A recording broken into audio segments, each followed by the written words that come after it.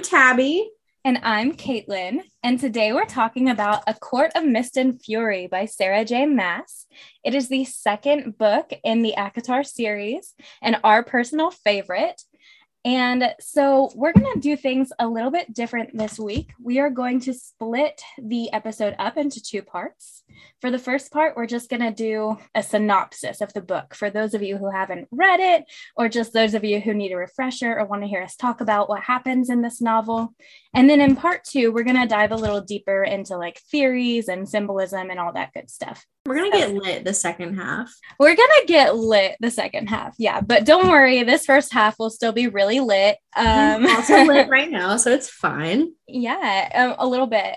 So I'm going to start us off by reading the back of the book. Feyre has undergone more trials than one human woman can carry in her heart. Though she's now been granted the powers and the lifespan of the High Fae, she is haunted by her time under the mountain and the terrible deeds she performed to save the lives of Tamlin and his people. As her marriage to Tamlin approaches, Feyre's hollowness and nightmares consume her. She finds herself split into two different people, one who upholds her bargain with Rhysand, High Lord of the feared Night Court, and one who lives out her life in the Spring Court with Tamlin. While Feyre navigates a dark web of politics, passion, and dazzling power, a greater evil looms. She might just be the key to stopping it, but only if she can harness her harrowing gifts, heal her fractured soul, and decide how she wishes to shape her future, and the future of a world in turmoil. So, Tabby, if you want to kick us off with part one. Yeah, so part one is the House of Beasts. It is an absolutely heartbreaking beginning to the book. We start off with Feyre, who is just not doing well. Our little prologue that we get, it is her stuck under the mountain. She is still haunted by, what happened with Amarantha. She sees her in her dreams and basically just the fact that she had to kill those two Fae, it's done a number on her mentally, and she just doesn't feel like she really deserves to be alive. Really sad. It gave me a lot of anxiety reading it as a reader, trying to put myself in her point of view. So yeah. She is back at the Spring Court. They have returned. She and Tamlin are engaged. They basically got engaged a month after they got back. Yeah. So she's trying to just live her new life and basically pick up where she left off before Under the Mountain. It is really hard. She is not interested in the same things that she's been interested in. She is depressed. I mean, bottom line, she's depressed. She has made a new friend, Ianthe, who is one of the high priestesses. Immediately just kind of gave me some bad vibes. I don't know. Immediately we don't like her. I love her right off the rip. Very controlling. Basically, Feyre uses her as a crutch while also battling these inner demons that she has. She doesn't feel worthy of Tamlin. She feels like she's broken beyond repair and that he deserves somebody who is whole and can be that for him, which is absolutely wild. It's wild because so while Feyre is having these nightmares and she's feeling completely broken and depressed, and she's like, wow, I don't deserve Tamlin. Mans is not doing much better. He's not doing well.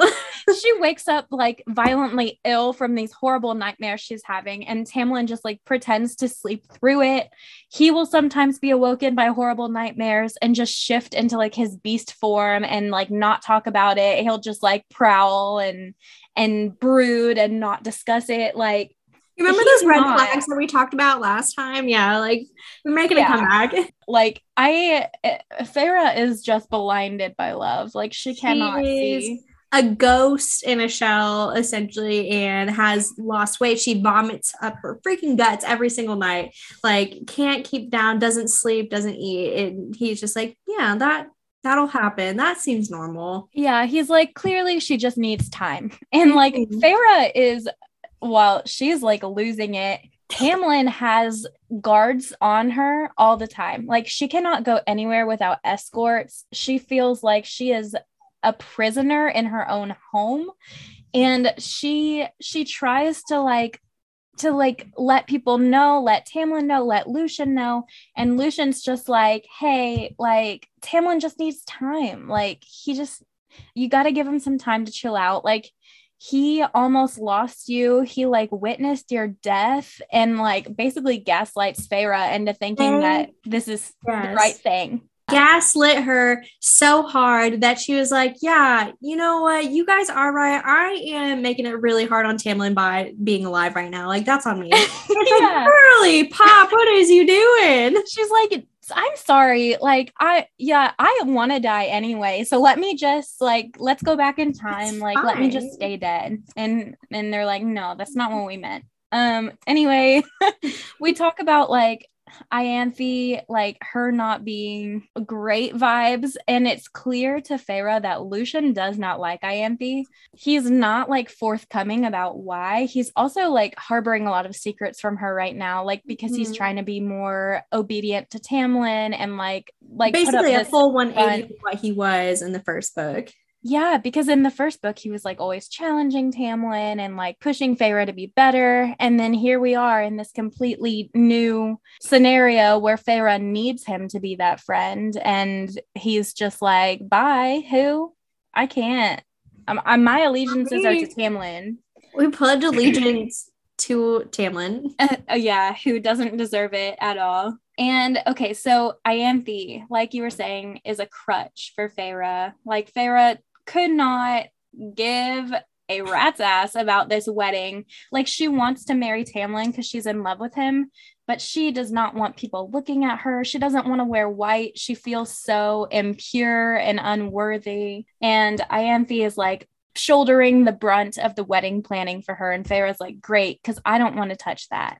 While also like trying to weave this narrative though that like makes her seem like a good guy. I don't know. It's super strange because, you know, Feyre is the one who went under the mountain. She like fought for the salvation of Prythian, blah, blah, blah. And Ianthe is just like, yeah, the three of us are a power trio. And yeah. I am going to make us look so good, Feyre. Like, don't even worry about it. Like writes this crazy narrative that she is like just this God-given gift to the world. And you know, has picked the perfect dress, has picked the perfect color, has picked the, you know, perfect seating arrangements to like really just show like this act of power almost, while also putting herself in the position of power. Exactly. She's like spinning this narrative because she's telling Feyre and Tamlin that it's what they need to heal, like as a nation, as a court, that's what they need to move forward. But Ianthe's got herself kind of like front and center. She's like, don't forget me though, I'm important, and you need me to have this narrative like come to life and like piece everything back together. So like Tamlin trusts her, Feyre trusts her. Lucien doesn't, but Lucien hates her. He's spineless and won't stand up for what he believes in at this point. So Ianthe is like helping Feyre pick colors and stuff. And she's like, what color roses? And she's like listing off some options and says red. And Feyre's like, no. Just anything but red. Anything but red. It triggers Feyre's PTSD. It reminds her of blood and Amarantha. And she just like, when she sees red, like she spirals. Yeah, she's triggered. And so the day of the wedding arrives. Feyre's in this ridiculous dress. She hates it. She looks like, what does she say? Cupcake. Like a pastry, a cupcake. Yeah. And what color rose petals do you think are scattered down the aisle? Sure enough, they're red. Sure enough, Feyre panics immediately. Internally. Like she's still walking, but she's slowing down. And she's like, I can't do this. She is like, shouting in her mind. I am going to ruin Tamlin. Again, wild concept. But she thinks she is just impure and like is terrible for Tamlin. And he deserves somebody who is just, she has it together. And that's not her. She is literally like in her mind, she is shouting like, no, like someone save me. Like anyone save me. And so who motherfucking shows up? Who shows up? My boy Rhys does. It's Rhys. It's Rhys. Because also at this point, Rhys, it's been 3 months since they returned from under the mountain, and Rhys has not called in his bargain yet. But he heard that panic through the bond. He heard Feyre like, no, like somebody save me. And he shows up and he's like, hey, I'm calling in my bargain. It's time to go to the night court. Everyone's pissed too. Like Tamlin throws a fit. The wedding guests are like scattering. Everyone's obviously terrified of Reese. His power is insane. He's like, no, you can't take her. Like, I've got guards who will fight you. Turn around. No guards to be found. Ianthe gone. She's disappeared because she is just a weak little biatch. And so obviously, you know, Reese gets what he wants. He takes her back to the night court. Tamlin can't do anything about it. He's all talk, big man, can't follow through on anything. I know. He's so pathetic, low-key. Pathetic. Oh my gosh. And so, okay, so Reese has the power to like winnow, which is how he showed up. And winnowing is basically like teleporting like through Fey magic. So that's how he teleported there. That's how he teleports them to the night court. And Feyre's like, wow, that was really unsettling because they like travel through like space and time. And she's not a fan. So they get to Reese's house and it's like the most beautiful thing she's ever seen. It is gorgeous, peaceful, beautiful, warm. It's what she pictured in her head when she was under the mountain, essentially. Yeah. Like it's the moonstone, very peaceful. It's like a place of relaxation. Yeah, and she's confused because everyone's been telling her like Under the Mountain was inspired by the night court. She's like, where is the torturing? Where is the killing? I'm so confused. But she's not about to like ask to see it. So she's like, okay, like if this is where I'm at, that's fine. But she's mad. She's like, Reese, you're an asshole. And he's like, you could say thank you because like I know you were about to freak out. Yeah. And so what does Feyre do as he's walking out? She throws her shoe at his head so hard that he doesn't know it's coming and it actually hits him. It pisses him off. Because what we forgot to mention was that Feyre has super strength. Like she is strong. Like she is strong. And everyone's just like, yeah, that's pretty normal. And no, it's not normal. She is abnormally strong. Yeah, no one has told her this is weird, but she has noticed it since becoming a high fae, but nobody's told her that it's bizarre. But Reese is like, he gets hit in the head with that shoe. It probably hurt because she's real strong. And so he's mad and he's like, she picks up her other shoe and he's like, do it. Like, I dare you. Yeah. And she does it because she's, you know, she's not scared of Reese. He does catch it this time because he like watches her throw it. Then he like comments, he's like, interesting. And Feyre's like, what? Like she doesn't say it, but she's like, what's interesting? But I'm sure it's because he's like, wow, she's really strong. So Feyre goes to sleep. She's still not well. She like cries herself to sleep. And she's like, I'm in her wedding dress. In her wedding dress. She like took off her stupid wedding dress, her stupid wedding night lingerie. And she's like, Tamlin was supposed to tear this to shreds off of me. And she like has a mental breakdown. It was really cute. Oh man, it's rough. She's not doing well, but she gets a little bit of sleep. And the next morning she's like, Reese, like, what do you want with me? And he's like, I want you to learn how to read. And also I want to teach you how to read. Personally, I want to be the one.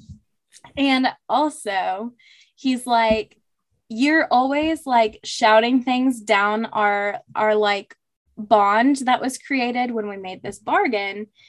You need to learn how to put up your mental shields. And he like plays it off by saying like, I'm tired of not getting any rest because like you're always having nightmares in the middle of the night and it wakes me up and it's so annoying. So he tells her like she needs to work on that. And she's like, obviously at first she doesn't go along with it because when has she ever like made anything easy for Reese? She's like, no. We also meet our new best friend, Moore, Reese's cousin. She's amazing and kind and immediately loves Feyre. And so they do, you know, have breakfast together. Feyre kind of brushes Reese off, like after he teaches her how to lower and raise her shields, how to, you know, at least write out basic sentences. They get into kind of a pissing match. Reese ends up leaving for the entire week, leaves her there. So Feyre just, you know, wallows in her self-pity. She reunites with our best girls, Nuala and Caradwyn. We get to see them for real this time. They're not just shadows anymore. They're actually real people. Yeah. We're taking care of her. So spent the rest of the week practicing and, you know, learning how to raise and lower her shields. She finally returns back home to the spring court. Immediately Tamlin is like, oh my God, I missed you so much. Like, never leave me again. finds out he has trashed the study, has like just gone into like this absolute fit of rage, like a true like himbo toddler. Yeah, man child. And instead of him, being like, I want to spend time with you, I'm never going to let you go again, he was like, I'm going to interrogate you. He's like, I need you to tell me every single thing that you saw while you were at the night court. Because while she was at the night court, Rhysand showed her, parts of his home, showed her, bits and pieces of the night court itself. But he also hinted at the fact that there may be war coming. And he's trying to prepare Feyre. That's, why he invited her there. He wants her to work with him. He's telling her, like, hey, you have basically what you would see in a young Fae who is getting ready to take over as High Lord. Like, you are experiencing exhibiting like the same types of traits that you would see in a High Lord. And he's like, I think we should train you, blah, blah, blah. I think, you could be a really good tool in this war. And of course Tamlin's like, absolutely not, sir. Yeah, because Tamlin and Lucien, I don't think Lucien necessarily agrees with him, but he goes along with it. But Tamlin's reasoning is that if Feyre is trying to train these powers, one, he says that'll make her a target, because these powers that she has are like from the High Lords that exist right now. And he's like thinking if they know she has some of their power, they'll try to come kill her. He also thinks that it'll send like a message of unrest to the people. And he's like, no, like we just got done with this thing. Like we don't want anyone to worry. But like there's very much reason to worry. Yeah, like there's some shit coming. Yeah, but he's basically like, no, like I put my foot down. No, my word is law. Sounds like a vampire. Well, Tamlin acts like a vampire. Okay. He sucks the life out of everybody. So, you know what? They don't want to send a message of unrest. They have the tithe coming up soon, which is where everybody, has to pay their dues to the Spring Court. They haven't had it in 50 years, obviously, because Amarantha was running rampant. Ianthe is like, now is the time. The people are healed and they are ready to pay you money. Clearly, they're all rich right now. Like they want to give this to you. And so they have the tithe. Tithe comes around. Tamlin is a dick. My God, like he is just this like ruthless, rude dictator who like has like no cares in the world for anybody. Like if you don't have the money, if you don't have whatever is equivalent to what you owe, like you got 3 days to pay up or he gets hunting rights to go find you and kill you. Yep. And he'll do it. Things are going well. Feyre is getting antsy. They've been there for hours. So in comes a water wraith. And she is like, listen, like we have no food. There's no fish in our lakes and ponds. Like I have nothing to give you. And Tamlin's like, you know what? I'm sorry that you're poor. Like that sucks. But also like, you got to figure it out. You got 3 days. Like, the rules. So Feyre immediately is just pissed off because she's like, why the heck do we need these fish? Like we have so much stuff. And like, I've been hungry before. What are you even doing? Like, I was starving when I got here. And he's like, sorry, like this is how it's done. And she's like, no, we're not doing that. And so she chases after the water wraith, gives her basically the jewelry off of her back and is like, use this money to pay off what you owe, go buy yourself some food. Like it's on me, no worries. Water wraith is like, you know what? I owe you one. We're not going to forget this debt. Tamlin's pissed at dinner. He's so mad. He's like, how dare you undermine me? How dare you? How could you? And Lucian's just like, guys, please, mom and dad, can we not fight? And so Feyre is like, Lucien, like, join my side. I'm right. He's wrong. Like, stand up to him. So she's like hardcore staring at Lucien with this thought in her mind of like, stand up to him. Like, where's your spine? And she loses her temper so much that she accidentally slips into Lucian's mind. Like how Rhys can slip into people's minds. Like, who did that come from? That's weird. Yeah, she is shook that happens. She is so shook. She like returns to her mind shortly after, and where her hands were like on the table, there are burn marks from her hands too, because she also like her hands caught fire with her powers. And she is like, I hope no one notices that happened. Like, I am embarrassed and ashamed. And they told me that it's bad to have these powers. So she just goes to her room.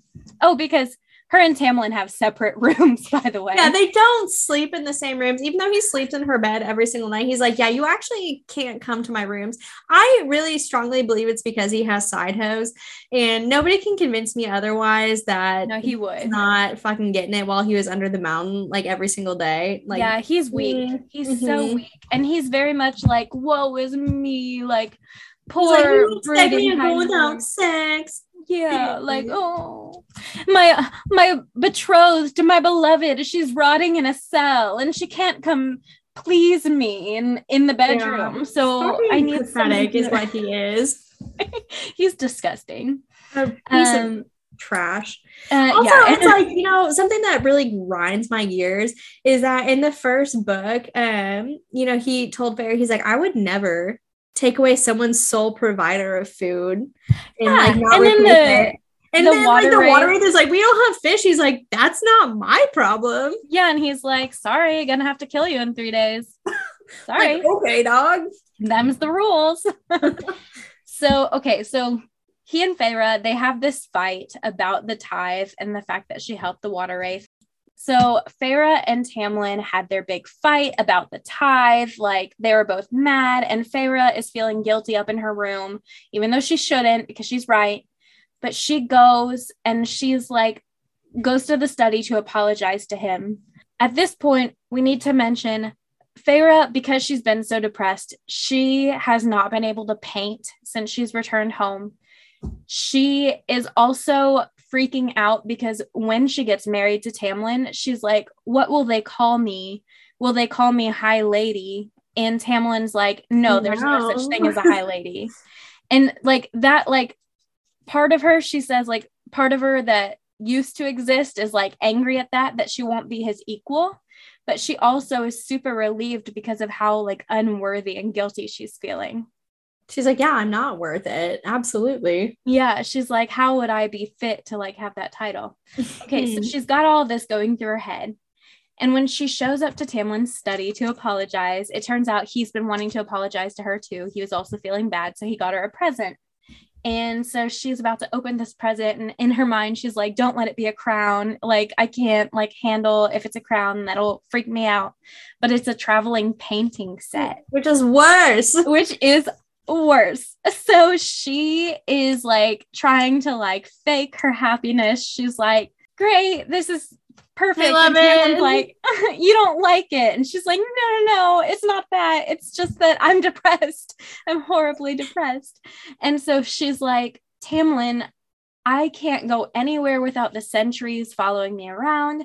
I can't do anything. I'm being like drowned, and you might as well be holding my head under the water. Now, any rational, normal, loving partner would hear this and be like, I'm so sorry. I'm so sorry. Like, I never want you to feel that way. What does Tamlin do? He explodes in like this horrible burst of power and anger. It literally shatters everything around them in the study. Luckily, Feyre has these powers from the High Lords, so she sends out a protective shield around herself, or she would have been like hurt, genuinely. Like, yeah, not well. Yeah, so she shields herself from him. She's like, what just happened? It was such an instinct, she didn't even know she did it. But like she looks up, she sees there's paint running down the walls, everything is shattered and splintered around her. And Tamlin is immediately like, oh, I didn't mean to do that. Like, Feyre, please, I'm sorry. Like, you just make me so crazy. Yeah. And he's like trying to get to her, but she has this shield up that she doesn't know is up. But he's like stopped by this shield, and he's immediately like even more manipulative. He's like, oh, that's so hurtful that you would shield yourself from me at a time like this when I just tried to blast you across the wall. It's like that sound on TikTok right now from the Heathers from like Jamie Moscato. Like, that's literally what happened in the Veronica, study. open the door. Veronica, yeah. Let's not fight anymore. Yeah, I'm just like, ooh, crazy. Yeah, it is domestic abuser 101. So Feyre, she is so like shooketh. Like she's surprised that he reacted like that. 1, 2, she's surprised that she was able to shield herself. She didn't know she could do that. And so she is broken down by him. She's so in love with him. She lets him in to her shield and he like holds her and he's like, I'm sorry. And she's like, I could feel his apology in every thrust he made. Oh God. It's disgusting, guys. It is so like, yeah, she's like, the only way we know how to communicate is with our bodies. And it's like, that's an issue, dog. Like, bestie, babes. That's not good. If any of you who are listening think this sounds familiar or sounds reasonable, it's not. We need to reevaluate where we're at in life. Yeah. Reach out, please. Reach out to a friend if you're going through this. It's not good. So Feyre, she days go by. Like, she's just like, whatever. Yeah, she's like, I don't care anymore. Like, she's given up. She's not eating at this point, sleeping till like 4 p.m, like getting at least maybe 1 meal a day. That's it, whatever. So 1 month rolls around. Guess he's back again. It's Rhys. And shows up middle of the morning and starts arguing with Tamlin out in the hallway. And it's just like, no, I'm fucking taking her back here. Like, you're insane. And so Feyre hears them arguing in the hallway. She comes out and immediately Rhys is like, did y'all run out of food here? Like, what is happening? Like, she looks like a skeleton, skin and bones, like looks like she has died in her sleep 12 years ago. And is like, no, let's go. We're going back to the night court. Go get your shit. Let's go. And so she goes into her room, puts on her night court attire, immediately like falls off of her. And she's like, oh, that's weird. She's like, I've lost some weight. Huh. Like, not even acknowledging that, like, she is barely functioning human being right now. Anyway, like, so fine. I deserve it. I deserve worse. So we take her back to the night court and immediately she's just shut down, like not a thought in this girl's head right now. And Rhys keeps trying to rile her up. He knows something is wrong. Like, she's not right. Keeps trying to get her to play with him. And he's like, literally just like, tell me what I need to do to help you. He's like, this is not right. Like, do you not understand? Like, this isn't right. He's like, how can you live like this? How can you let him treat you like this? He's like, let me help you. And she's like, no, like, why are you being a dick? What are you even talking about? Tamlin loves me. And so she basically just spends her entire time there doing absolutely nothing, which is good for her little soul. It definitely gives her a moment to recharge. And she even acknowledges that. She's like, I love being here because I don't have to do anything. Yeah. And she can read now. That's an issue, isn't it? Yeah. So she practices her shielding. She is proficient at reading. She can get through books. And so it gets to the point where Rhys is like, if you ever, just need to come here so you don't literally pass away, like, just let me know and you can do that. And obviously he's like, do you want to work with me? Like, what do you need? And she's like, no, I'm not going to work with you. Like, are you crazy? You're Tamlin's enemy. And he's like, he keeps saying that, but am I? Yeah. She's like, yeah, you are, right? So, she's like, take me back home. It's time to go back to the spring court. He drops her off and he is like, Feyre, you need to fight this. He's like, you are no one's plaything. Like, you are your own person. Like, you need to fight this because you are wasting away. And she's basically like, buzz off. I don't care. So she gets back in and things have gotten worse. Like, she is on lockdown now. Yeah, because before she had like gone back to the night court, Tamlin had been trying, quote unquote, after he exploded the room. Yeah, after he exploded the room, he was like, okay, I'll try to make there like be less guards around you and stuff. But like when she comes back from the night court this time, like they're back in full force. So she's just kind of going through the motions, like sometimes passing. She's not doing anything. She at one point is like, she overhears a conversation between Ianthe, Tamlin, and Lucien, and they're talking about her powers and like whether or not she should be training them. And Lucien is like trying to fight for Feyre, and he's like, I think it could be a good idea. Like, we need to like help her like figure all of this out. And Tamlin is like, no, absolutely not. And Ianthe is like backing Tamlin up, and she's saying, we need to keep Feyre's powers a secret because some enemy High Lord could find out she's powerful and then steal her away for breeding purposes. And she's like, Rhys would be evil enough to like do what that. we're doing. Yeah, like what they're doing. But Ianthe is like, yeah, Rhys is so evil. He would kidnap her and force her to bear offspring. And Feyre's like, I've heard enough. So she just literally goes back to sleep. So the next morning, she sees Tamlin and Lucien are about to leave. And she's like, where are you going?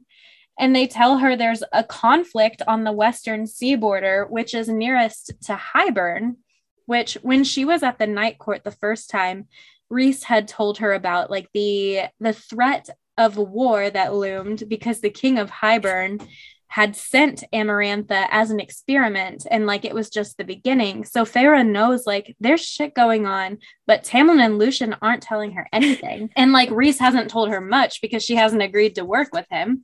So Feyre is like, tell me what's going on. I'm coming with you. And Tamlin's like, no, you're not. So she tries to follow him out the door and walks into like an invisible force field. Tamlin has warded her inside the house. He's trapped her. This whole chapter makes me like sick to my stomach. Oh, it is heart-wrenching. So Feyre is instantly triggered, instantly feels like she's back in her dungeon cell under the mountain. And Lucian's like it's not Chin up, worth it. like we'll get through it. Yeah, but then he just like turns her back on her and leaves too. So Feyre, having all of these powers that only rear their heads whenever she's extremely emotional, absolutely spirals into a pit of despair, sends out this like giant like plume of darkness. Yeah, just a cloud of complete pitch black and like fire on the inside. And so all the servants are horrified and so scared. And so Feyre is like, she's just kind of hearing bits and pieces of what's going on. Like she is having a full blown like panic attack. She's like, maybe it'll kill me and it'll be fine. Yeah, she's like, fingers crossed. Like at this point, like I have nothing because the man that she loves has just trapped her inside this home, like a prison cell. And the way Sarah J Maas wrote this entire thing, like it is heart-wrenching if you've ever experienced, anxiety or panic or whatever. Like reading that and putting yourself in Feyre's shoes, it just is such a triggering experience because you feel like you're trapped in there with her, and it's like you feel the betrayal, you feel her heartbreak because she's up until this point thought like she was the problem and whatever. And I think at this point in time she's like, Tamlin betrayed me, like he just left me here. Yeah, and without feeling remorseful, he didn't even like turn around and look at her. He just kept walking. And so she is feeling so heartbroken. So Feyre is kind of hearing bits and pieces of what's going on outside of her episode, her breakdown. And she's like scooped up into the arms of someone. She can tell it's a woman just by like the feel of the body against her. And Alice tells this person that scooped her up to please take care of her, which coming from Alice, like that means so much because Alice has been like a nurturing, like motherly figure to Feyre throughout the entire first book. You was seeing her like wasting away this entire time she's back home. Yeah, and Alice is, not only does she care for Feyre personally, but she also feels extremely indebted to her because of what she did under the mountain. And like Alice has been reunited with her nephews since Amarantha's reign has ended. Like Alice is she feels so indebted to Feyre and cares for Feyre so much. So that moment is like really touching. So it turns out the person who has scooped her up is Morrigan, Rhys's cousin from the Night Court.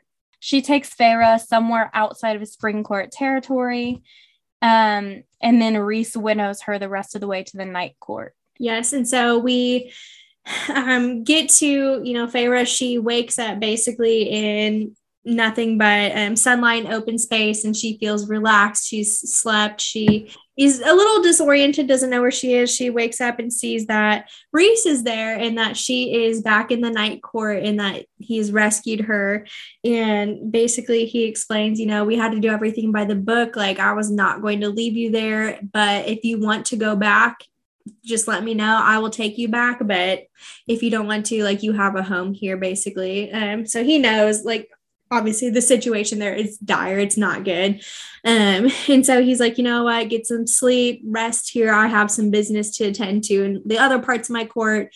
And she's like, don't leave me here. Like, just take me with you. She's like, Tamlin would never take me with him. Like, please just take me with you. And Reese is like, of course, I'm not going to leave you here. He's like, however, what you see, like, you cannot tell anybody because this is like a very special part of my court. No one knows about it. And so she's like, yep, I promise, like, I will not tell anybody. He's like, awesome. Then we are going to Valaris, the city of Starlight. And so this brings us to the next part, which is the House of Wind. Rhys has told Feyre about this city they're about to go to. He's telling her it's been guarded for 5,000 years. Like, nobody knows about it except for people in the Night Court.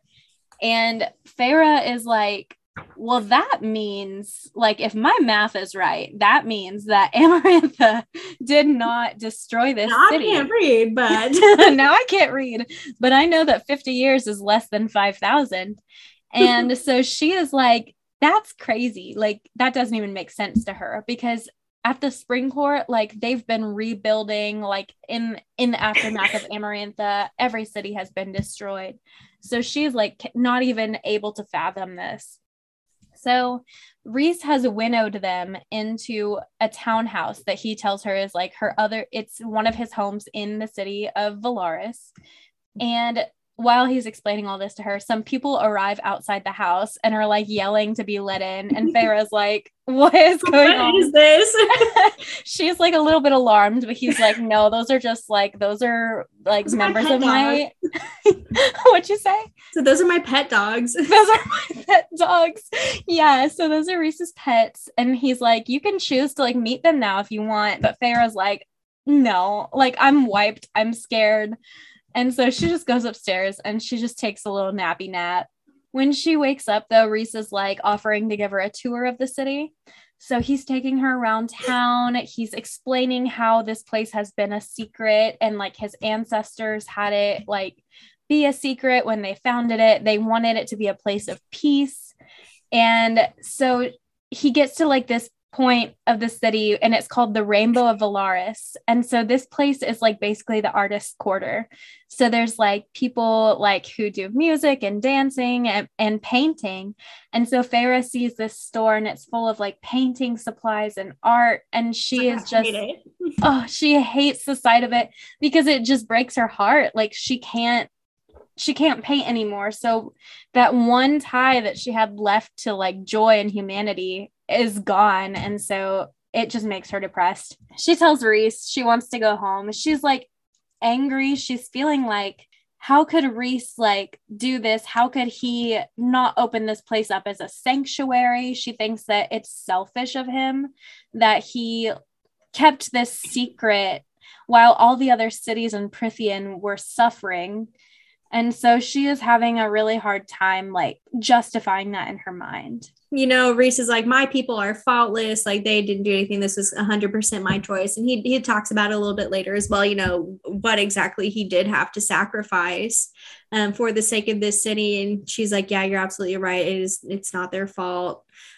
She's like, I'm just tired, you know, let's do this dinner. And he was like, awesome, you know, let me give you a little recap on who's going to be here, going over Cassian and Azriel more. And then he's like, and also Amren, who is this insanely powerful creature who looks like High Fae, but is not High Fae. And he's like, basically, like, don't trifle with Amren, like, leave her alone. And Pharaoh's like, you know what? Like, maybe I deserve to be ended by a creature like Amren. And Rhys is like, oh, I think not. Grabs her and he's like, don't you ever think anything like that again. He was like, not for one damn moment do you think like that. Mm-hmm. And so I think, you know, that's a big moment for Feyre. No one's told her like, hey, you're worth something. And so she's like, oh, okay, like, sure. And she can not only see how much he cares in that moment, but she can feel it because this bond between them, she is so like taken aback by how passionate he is about like her being worth something. As she's looking into his eyes, she shifts into his mind accidentally again and sees from his eyes like she did with Lucian earlier when she lost her temper. And so she can see like, what a shell of a woman she's become, like just skin and bones and circles under her eyes. And she didn't realize like how weak she looked. She's like, wow, I look horrible. Like and bad. So Reese is a little taken aback too. He's like, how'd you get past my mental shields? And she's like, I don't know. It was an accident. And so he's explaining to her that like this power, the people who are able to slip into each other's minds like that are called Daimati. And there are not very many of them. It's a very rare gift, but he's explaining that she also has this gift, most likely because it's from his bit of power that brought her back to life. Yes. And so they get ready for dinner. She's decided, since Tamlin's court dresses up, she needs to dress up because she's not sure what to expect. Reese is like, hey, I have to fly you up here, actually. And she's like, absolutely not. He's like, well, you can either, fly with me or climb up 10,000 steps. And I'm sure not doing that. And so ends up flying her up to what's called the House of Wind. It's his second home in Valaris. So they get there and she's looking at the expanse of what this city is. She's absolutely just amazed that something like this even exists, and how sad it is that she let Tamlin not let her see any parts of his court, never travel to any other parts of his court. And so she had no idea how expansive Prithian was and what all it entails.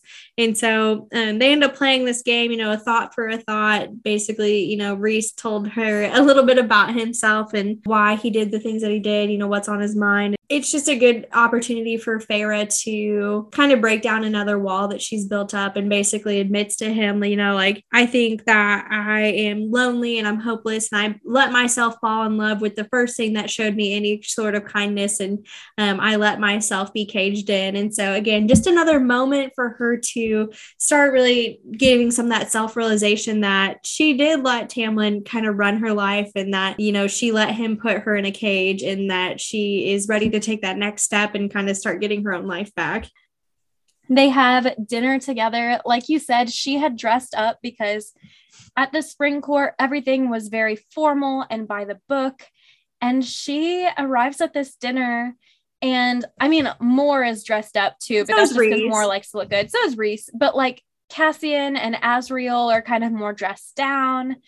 I can't remember if it talked about Amren's outfit. She probably was wearing something nice. She came in later. But I mean, Cassian and Asriel, they're first people that she meets in the House of Wind, and she turns around and she's like, holy cow, like, I guess everyone is just freaking gorgeous here. Crazy. Yeah, she's like, oh, like, okay. Cool. Wow. And so Cassian keeps calling Reese brother, and she's like, are you guys related? And he's like, no, we're brothers in a sense that all bastards are brothers. And so Cassian, we find out, is the bastard of this laundress for an Illyrian war camp, and he is the head of Reese's armies. And then Asriel is his spy keeper, who keeps all of his secrets and heads off all his spy work networks and stuff. And so she starts, seeing how the inner circle really kind of works together and what they all do for him, but also how he treats them like family. And even though they do work for him, they are still their own people. It's very much a family, and it's very casual, and it's they work for Reese, but it's out of a sense of loyalty and duty and family rather than necessity. And fear. Lucian was basically at that point at the beginning of this book, he was loyal to Tamlin, but because he was a coward, he's scared of him. Yeah, if any one of the members of Reese's inner circle disagreed with Reese, they would tell him.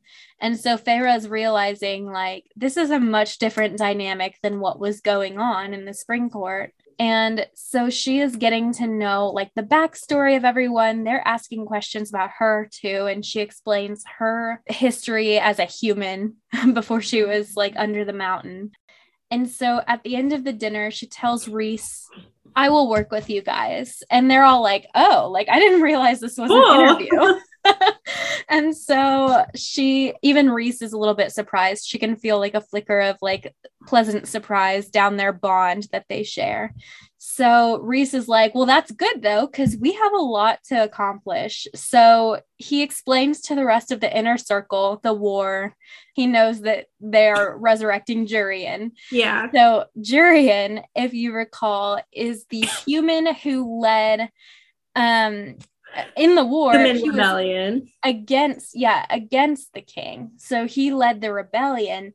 And he died because he and Amarantha got into it over her sister, because Jurian had like pretended to like love her sister and then killed her. Anyway, so he's like, the king is resurrecting Jurian to lead this army, and they're all like, Jurian, and Feyre's like, oh wait, like what's the tea? What's a Jurian?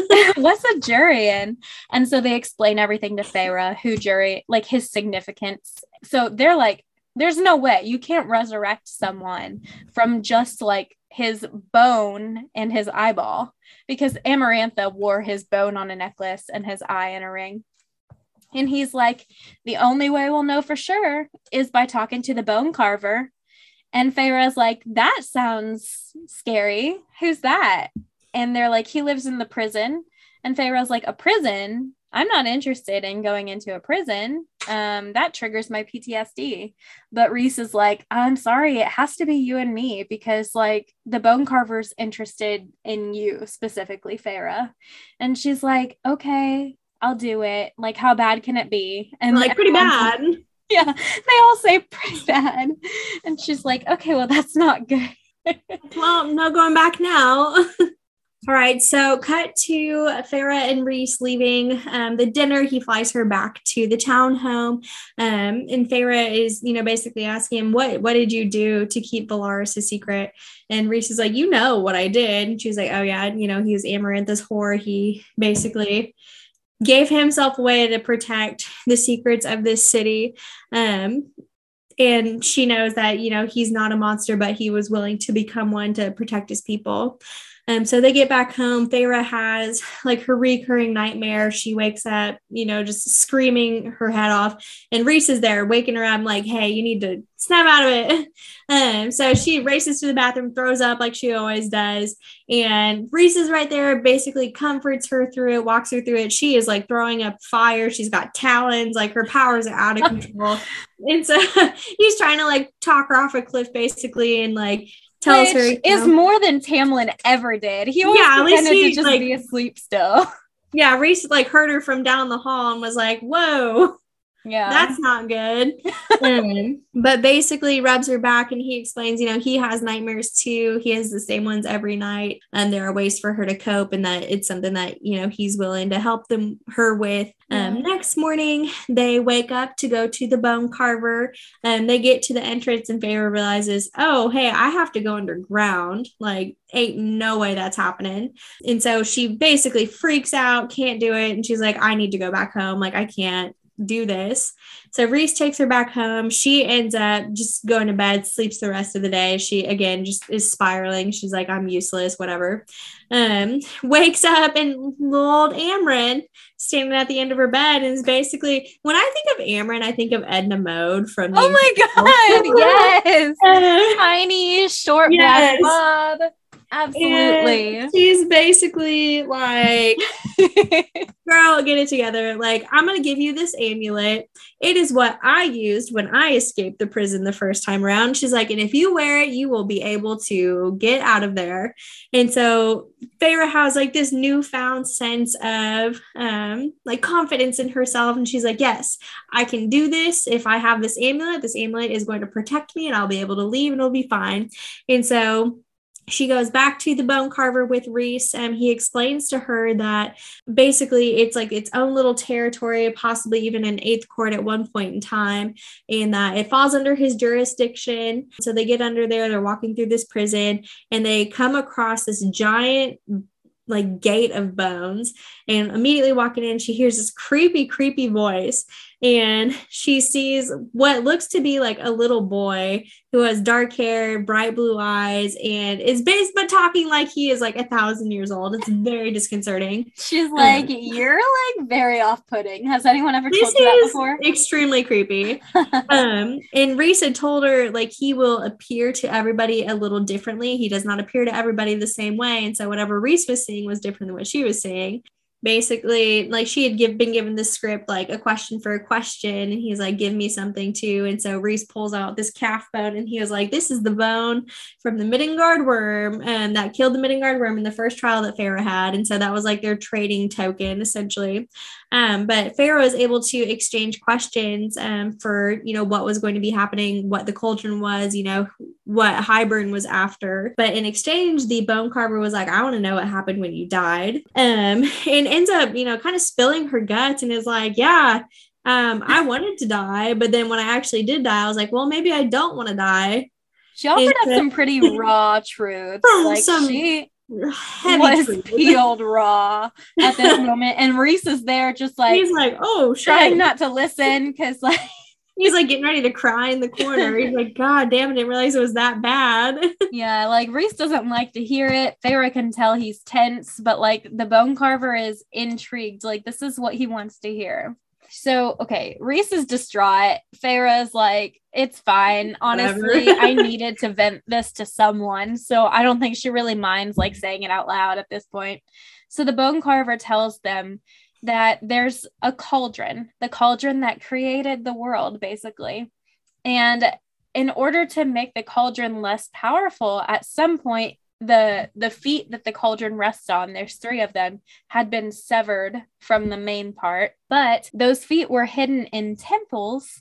And now there's been attacks going on at all the temples. And so they know that like whoever has the cauldron has been getting these like feet back for the cauldron. So it has its full power. And so if the cauldron is all in one piece, Jurian can be resurrected from that. And so the bone carver tells them there is something called the Book of Breathings, and it was basically created to nullify the power of the cauldron. But there's 2 halves. One's in possession of the Fae people. One's in possession by the mortal human people. And only someone who has been made can read from this book. And who was just made into a Fae? Who was made? You might ask. It's our bestie, Farah. So they're leaving. And as they're leaving, the bone carver's like, Farah, I'm going to carve your death into this bone that you brought me. Like, thank you so much for this gift. I love it. Perfect. Yes. So they return from the prison. They go back home. They tell the inner circle everything that they learned. She basically is like, we'll need to find the second half of this Book of Breathings. We'll have to go to the summer court. So Reese writes up like this whole letter to them, blah, blah, blah. He's like, but before we do that, we need to make sure that you can actually like find this stuff, that you can actually track down and retrieve what we need you to. And so he was explaining that because Farah contains a little bit of power from all the 7 High Lords, she basically has like 7 fingerprints and should potentially be able to become like their essence and like find things that had previously belonged to them. And so to test this theory, he's like, where we're going? We're going to the Weavers. And everyone's like, absolutely not. We're not going. Everyone's like, please, God, no. Don't do that. Like, are you stupid? And he's like, nope, we're going to go. And he's like, and also I'm going to make you my emissary to the human realm. One more name for you. And so they go the next day. He's like, get up, we're going to the Weaver's house. And so he helps her like get dressed. A really nice moment between them. He's on his knees before her. I was like, good for you. I know. She's like kind of enjoying the sight of it. I really enjoyed that myself. So anyway, puts her in fighting leathers, tells her you can only take this knife because she can sense if something new comes into her home, and like drops her off in the middle of the woods. So they're getting this game plan together. She is nervous. She is scared. And so to kind of distract her, he starts teasing her, kind of flirts with her, gets her pissed off, but also she wants him. Reese is like, good, now that you're in a great mindset, like, let's freaking do it. Disappears just off the face of the earth. And he's like, good luck. Here is this tiny little creepy cabin. Looks super nice from the outside. Gets in there. There's a nice lady singing in there. She's beautiful from the backside. She's weaving her stuff. And Farrah's like, yeah, I'll just be in and out of here super quick. No big deal. And so she's sneaking around, and the lady is singing this creepy song, like super creepy. We'll talk about it later. I've got some theories about it. Anyway, she is like searching around. Finally, something like kind of catches like her attention. She hears something and she's like, yep, that's it. That's what I need. That's what I came for. Walks over, it's a ring. And she's like, yeah, it makes sense that Reese would have me grab a ring. Second she picks it up, this lady stops singing, stops doing what she's doing. And Farrah's like, oh. And so immediately like starts sneaking on back to the door snick shut, locks from the outside, door handle's gone, and she's like, that's probably not good. Goes to the window, no window latch, she is stuck in there. Lady's like, who is in my house? Turns around, freaking something from your nightmares is what this lady is. Like, she's blind, first of all. She can only smell people. And she hears really well. Yeah. That's how she knew Farrah was in there. Anyway, her face is like caved in. She's got no eyes. Like, she's basically molding from the inside out. And it's disgusting. Yeah, hate that. And so Farrah is panicking, and she's like, what am I going to do? She stops and she's like, nope, I'm a freaking wolf. Like, I'm going to get out of here. She's like, you know how I'm going to get out of here? I'm going to climb up this chimney. Started climbing up this chimney, immediately realizes there is like freaking people grease and hair and bones in this chimney. And she is full on having a panic attack and is like, I'm going to die in this chimney. This lady's going to pull me down and freaking gnaw on my toe bones. Like, that is the end of me. Not the toe bones. So she's having an absolute time in the chimney. Realizes, she's like, you know what? I'm freaking strong. Like, I can get out of here. Remembers, you know, she's a godsend to man itself.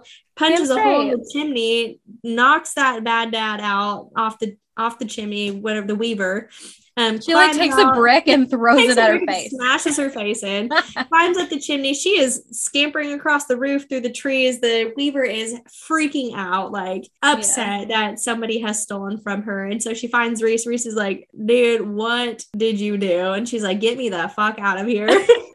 Covered in her like covered in people grease and hair. They get back to the House of Wind. They winnow back in, and everyone is like, bro, what happened?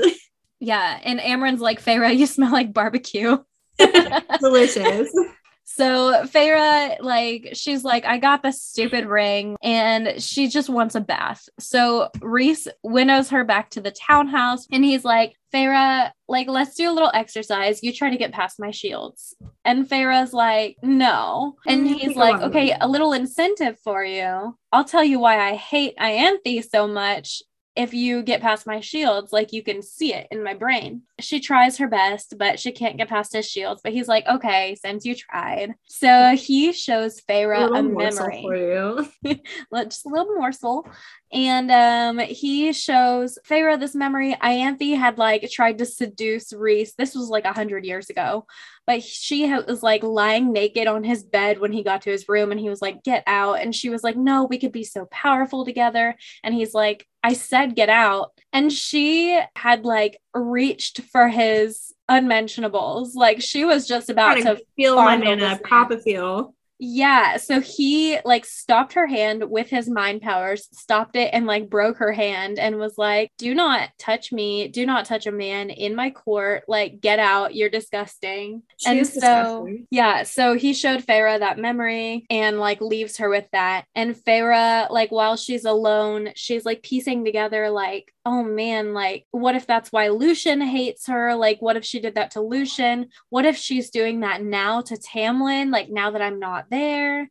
And she's like, oh, I can't think about that. And she also is like, oh my gosh, the fact that Reese did what Ianthe was trying to get him to do. Reese did that with Amarantha to protect his people and to protect Valaris. And so she's realizing like this man gave up so much of himself for his people. So the Book of Breathings that the Bone Carver had described is in two halves, like we talked about. So the half that's possessed by the human people is possessed by the mortal queens of the human realm. So the inner circle has to make connections to them. The only humans Feyre can trust with this are her sisters, obviously. So she's like, we need to go to my family's home. I need to talk to Nesta and Elaine. And we need to just like kind of make this like an embassy of sorts to like have meetings with these mortal queens. And so Rhys, Cassian, and Azriel fly Feyre there. And when Feyre arrives, like this servant opens the door and she like Feyre has her hood up to like conceal her fae ears, but the servant is like, clearly something is off about you. She's like, I don't trust you. But Elaine comes to the door and she's like, Feyre, oh my God, like I missed you. And the servant's like, hey, Elaine. Bella, where the hell have you been, Loca? Dead, brought back to life, and traumatized. What about you, bestie? So Elaine is like, come in. And Nesta is like a little bit off put, but she's like, whatever. So when they're alone, Feyre and her sisters, she takes down her hood and they're like, gasp, oh my God, you're a high fae. And Feyre explains everything that happened. She explains the impending war and like what they need from her sisters. Like they need like an embassy in the human realms. And Nesta's like, no, absolutely not. We won't do it. And Elaine can't risk it because she's engaged to a mortal lord's son who they're completely against the fae. Like they hunt fae down in the human realm. So she's like, we cannot risk this. We cannot risk our social standing. And Elaine is like, we need to hear them out. There won't be anything to protect if the King of Hybern like tears down this wall and everything gets like incinerated and torn apart. Yeah, because like the threat of the fae invading exists. And so Elaine's like, listen, we have to like pair up with these fae, the good fae. Somehow Elaine is the voice of reason in this situation. Which is surprising for a lot of reasons. It's surprising. It's a little out of character for her. Oh, also Feyre asked, she's like, where's Dad? And they're like, oh, he's gone. He heard there's a threat above the wall, so he went to like some meeting about that. And Feyre's like, okay, interesting. Anyway, Feyre introduces the fae to her sisters. They have a really awkward dinner, and Nesta's like, okay, I'm sure you guys want to stay the night, right? And Feyre's like, I mean, sure. Like, yeah, that's probably for the best. So they stay up late drafting this letter to the queens, like explaining everything. Cassian and Azriel stay in one room and Rhys and Feyre stay in the adjoining room. And Rhys is like, Feyre, I got to admit, it's really hard for me to be nice to your sisters. They fucking suck. They suck. And he's like, I cannot believe like how they treated you. They were horrible to you. And it's like so hard for me to pretend to like be able to like put up with that. Feyre also like I don't know if he straight up asked her like when her birthday was. I think he did. He did. Because he was like, yeah, you're getting you get a salary from me. Also, when's your birthday? And she's like, that's a weird change of subject, but sure. Yeah. Yeah, well, because I'm sure he gives everyone birthday gifts, to be fair. Like everyone in his inner circle. He seems like the type of guy who would give like really good gifts. Yeah. Oh yeah. Yeah, he's very thoughtful. So I'm in love with him. What? Anyways, so Feyre's like, oh yeah, my birthday is the winter solstice. And he's like, shut the front door. What? Because the winter solstice is the longest night of the year. So we'll talk more about that later. Special.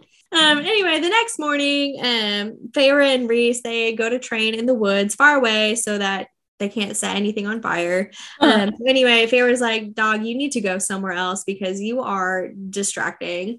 Yeah. And so Rhys goes back to the house and he's like, just give me a shout if you need anything. She's like shout at the bond. He's like, yeah, or like rub it on yourself. And I was like, cool. Certain body parts might make him come faster. That's a double entendre.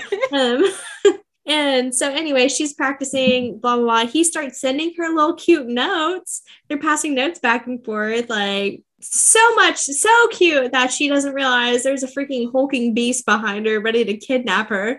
So something grabs her. Who is it? It's the adder. all of a sudden it is pitch black out, like night bursts out of nowhere. The adder just freaks out, starts screaming. Who is it? Because it's a little bitch. Yeah, it is. It's such a freaking coward. How does the adder keep surviving? It's insane. I don't know. Anyway, so Reese turns out knew something had to be stalking Feyre, and he was just waiting. And so Feyre's pissed because she's like, don't ever use me as bait again. And like attacks him, like tackles him in the snow, learns how to winnow. And Reese is like just flabbergasted. He's like, Feyre can winnow. This is dope. And he was so proud of her for using her powers. And she's pissed off and like, just like, take me home. Like, I want to go with someone else. Azriel's taking the adder back to the Court of Nightmares. So they end up going back home, and Reese disappears, leaves Feyre in the foyer of the townhome. And so she's reading. He comes back in an hour later and it was like, do you want to see like what happened? Kind of like an olive branch almost, like, I know you're pissed at me. Like, let me show you what was going on. And she's like, of course I want to see it. And so it shows from Reese's point of view and Reese's mindset, you know, what exactly happened with the adder. Basically, the adder tells them like the king of Hybern has a huge army as big as what it was 500 years ago, the first time the war came around, and that he has spies in like every territory, and that they are, you know, ready to attack on Prithian and tear down the wall, essentially. We get all this information from Azriel from the adder while he's torturing him. Feyre, not super fazed by it. She's like, I understand. You got to do what you got to do. Was like, does Azriel like doing this? And Reese is like, probably. I'm like, yeah, probably. Like, Az seems like he's probably a freak. I don't know. He's a little twisted. He's a little sadistic. But you know what? We're into it. It works for him.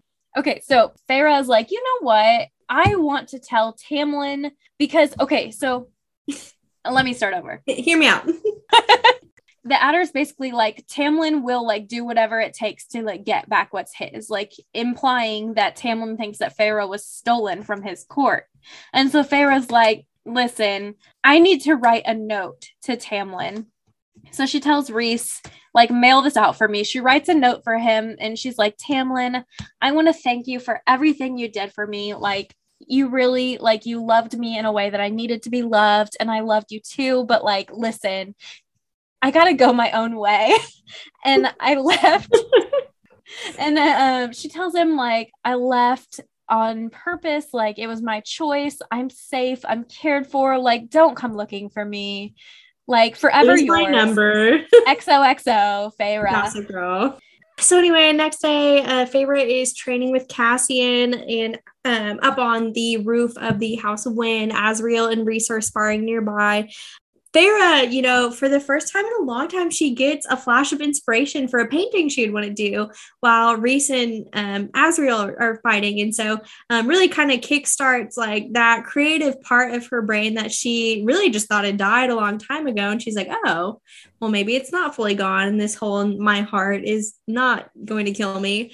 So they take a break and Cassian kind of starts asking Feyre, like, are we going to talk about, you know, what happened? Like, why are you sending this letter to Tamlin? Like, you're not going back to the Spring Court. Like, what's going on? And so basically she was like, mind your business. Like, are we going to talk about, you know, why you and Moore have this unfinished history? And he was like, yeah, that's kind of old news. Like, you are way late on that. And so she's pissed off and Cassian's pissed off. He's like, let's take this out in the ring. And she's like, basically like, I'm fine. Cassian's like, fine is good. And so then she starts realizing like, fine is not good. And like the stuff that Tamlin did to her was messed up, and she's starting to really realize like how messed up it actually is. And she's like, oh shit, like I was being like abused. I'm like, yeah, girl, you were. And so like this whole just like come to Jesus moment for Feyre. And she was like, he trapped me in there and he wasn't going to let me out. And he basically like just used me until I was not helpful anymore and tossed me aside and was just like, good luck to you. Yeah. And she was like, I fought for him under the mountain. I fought for him. I shattered for him. And whenever we had a moment alone together, he didn't try to get me out of there. He tried to fuck me. And she's like, that's horrible. That like, sucks. How did I settle? Yeah. And so she's having this whole moment, and like as she's punching, like punches Cassian's like bare skin, realizes she is like burnt through her gloves, burnt through his punching bags. Like she has just gone full on like inferno. And Cassian's like, hey, it's cool. And so she's having a moment. Reese, suddenly like kind of captures her within his wings and like kind of talks her down off of this cliff. Again, just another moment for them to, kind of balance each other out, kind of anchor each other, because he's been there, he understands, and all he wants to do is really, kind of help her find her own peace. Feyre and Cassian continue training after they've had this very nice moment together. And while they're sparring, Reese arrives, lets know Summer Court has called them back. They are ready to go. They're going to go visit them and hopefully find the Book of Breathings. Reese decides that obviously he and Feyre are going to the Summer Court, and so they're also going to take Amren. Because Cassian is banned from the Summer Court. So they go and they meet the High Lord, who is basically a fresh High Lord. Like, he is only like 80 years old or something, which is like ridiculously young in their world. Yeah. So his name is Tarquin. They also meet Princess Cressida and Prince Varian. And so Tarquin is like, clearly he's intrigued at the fact that Feyre is now living in the Night Court, because it was such a spectacle under the mountain, like her fighting for her love for Tamlin. And so there's a lot of unanswered questions for a lot of people. Tarquin notices that Feyre's staring out at the beautiful view, and he's like, what are the most beautiful lands that you've seen? And Feyre's like, that's a trick question, isn't it? She's very much like avoiding his questions, like trying to be really tactful, and also trying to play the role of someone who's not intimidated by him. She's even kind of flirting with him a bit, because they want a favor from this man. They don't exactly know how they're going to go about getting this book. They're assuming they're going to have to steal it. So they're going to have to like earn his trust either way. But Tarquin is very much like into this. He is very intrigued by her like mysterious demeanor. And he's like, so how do you fit into the Night Court anyway? And Reese is like, well, Feyre's my emissary to the mortal lands. And Reese is like, on that note, let's talk about this war that's coming up. And Princess Cressida is like, hey, maybe like we should worry about the Spring Court, because I think Tamlin would start a war to like steal Feyre back. And Feyre is like, no, I wrote him a letter. I told him, like, don't do that. I left of my own will. And Cressida is like, well, it's a good thing Tamlin respects your decisions, because it's not actually up to you. Because since you're his bride, you're a High Lord's bride, the law states that, like, he can come claim you at any moment. And Feyre's like, oh, well, that's barbaric. That's messed up. Reese is like, back the fuck off. And if you tell Tamlin that Feyre's here, I'll kill you. So later they go out with the Summer Court, and Feyre's asking like Tarquin, how do you keep your treasures safe from Amarantha? She's like, play it cool. And he's like, they were hidden away before like she took over, because we knew shit was going down. And so she's like, oh, okay, well, my dad was actually the Prince of Merchants, and like I would love to compare Fae treasures to human treasures.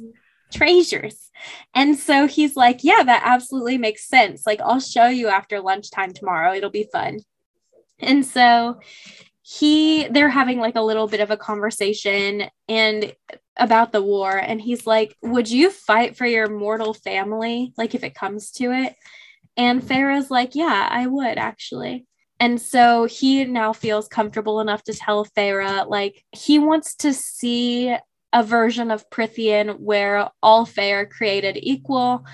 She tells him, that is really beautiful, and it would be really easy to fall in love with you. She's having this bonding moment with Tarquin, but she looks over and sees Reese has got the princess, like, in his lap, and she is jealous. You hate to see it. And she is like, wow, I'm lonely and I'm unhappy. And so she thinks about all the times that like her and Reese have like this really tense, awkward like moment, but then like nothing ever happens. He never pursues her. And she's like jealous. She's like, why doesn't he pursue me like that?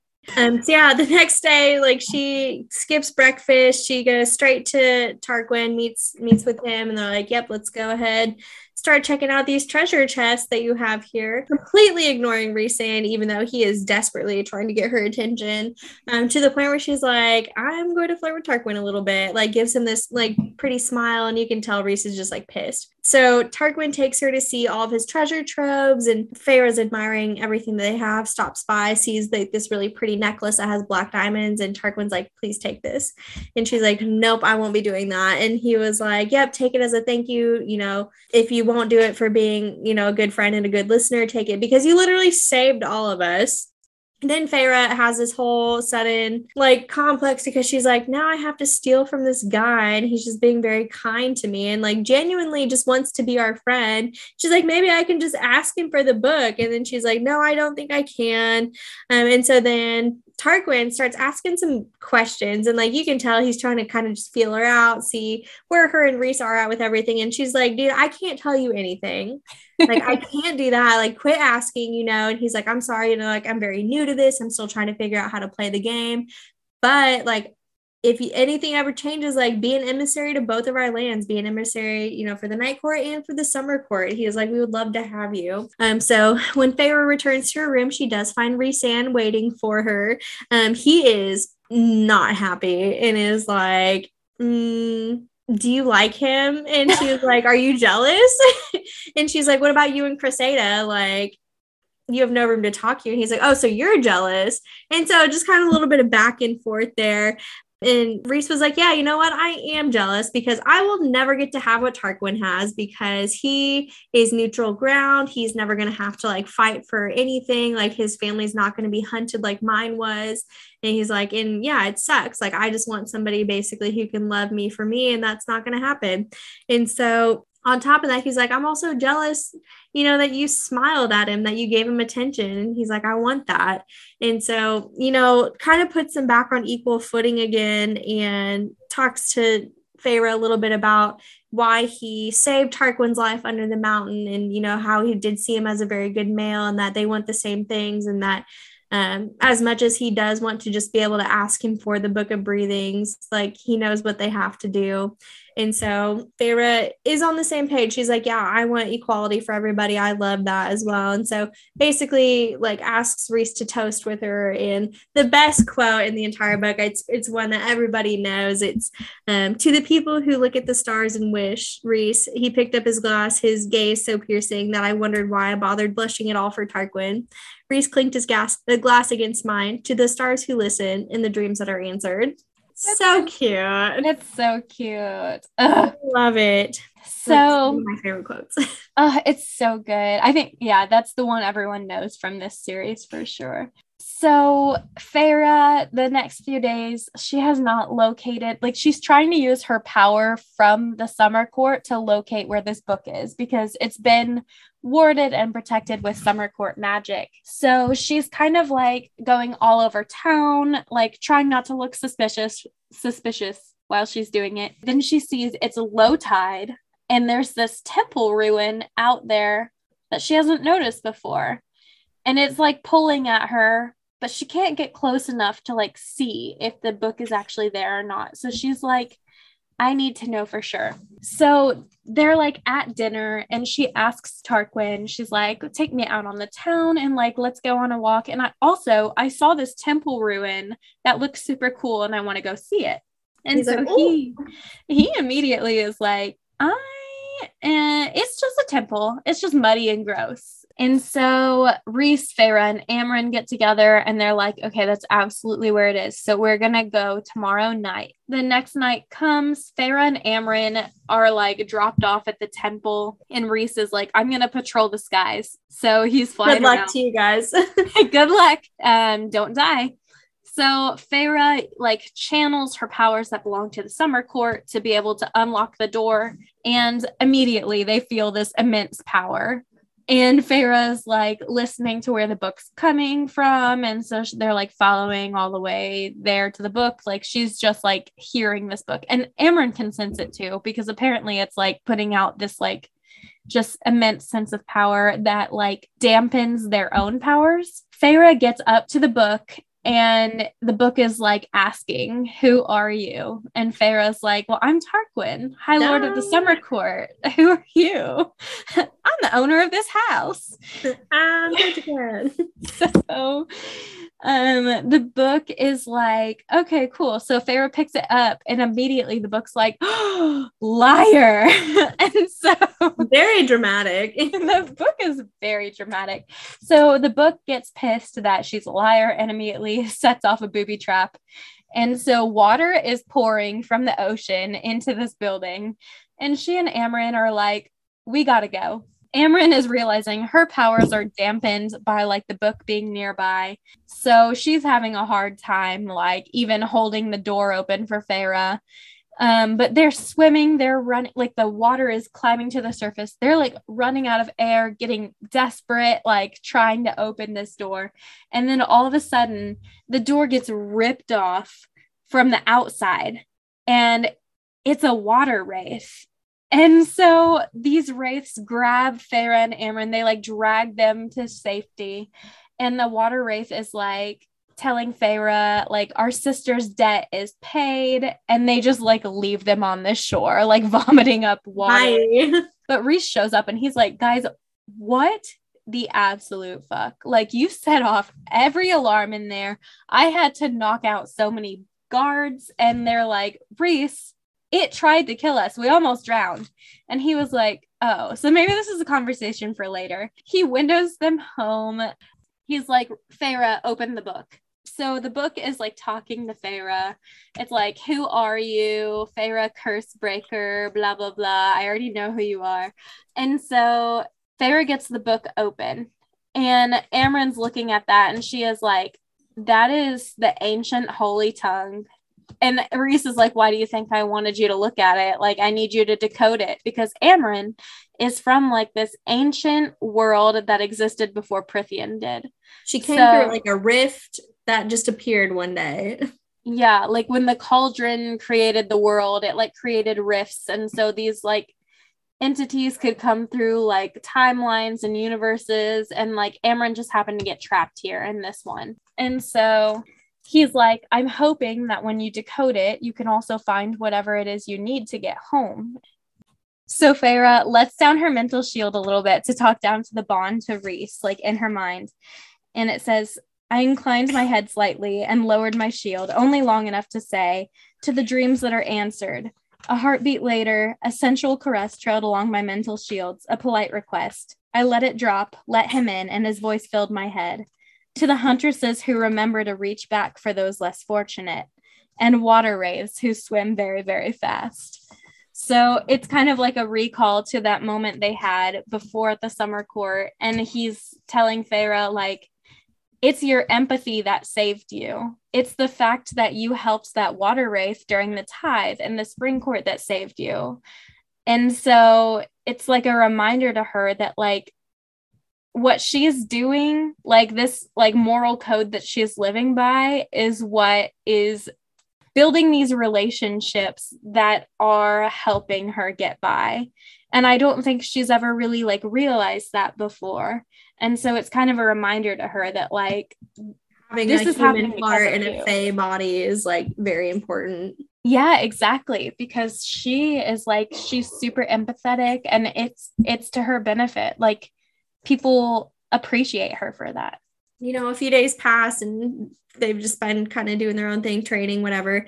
So Feyre ends up going to the rooftop one day to do some reading. It's relatively warm out. She finds Rhys up there, who is just kind of skulking. And he shows her that the summer court has sent them a message, and it came in the form of blood rubies. So essentially they have like a limited amount of days to live according to the summer court.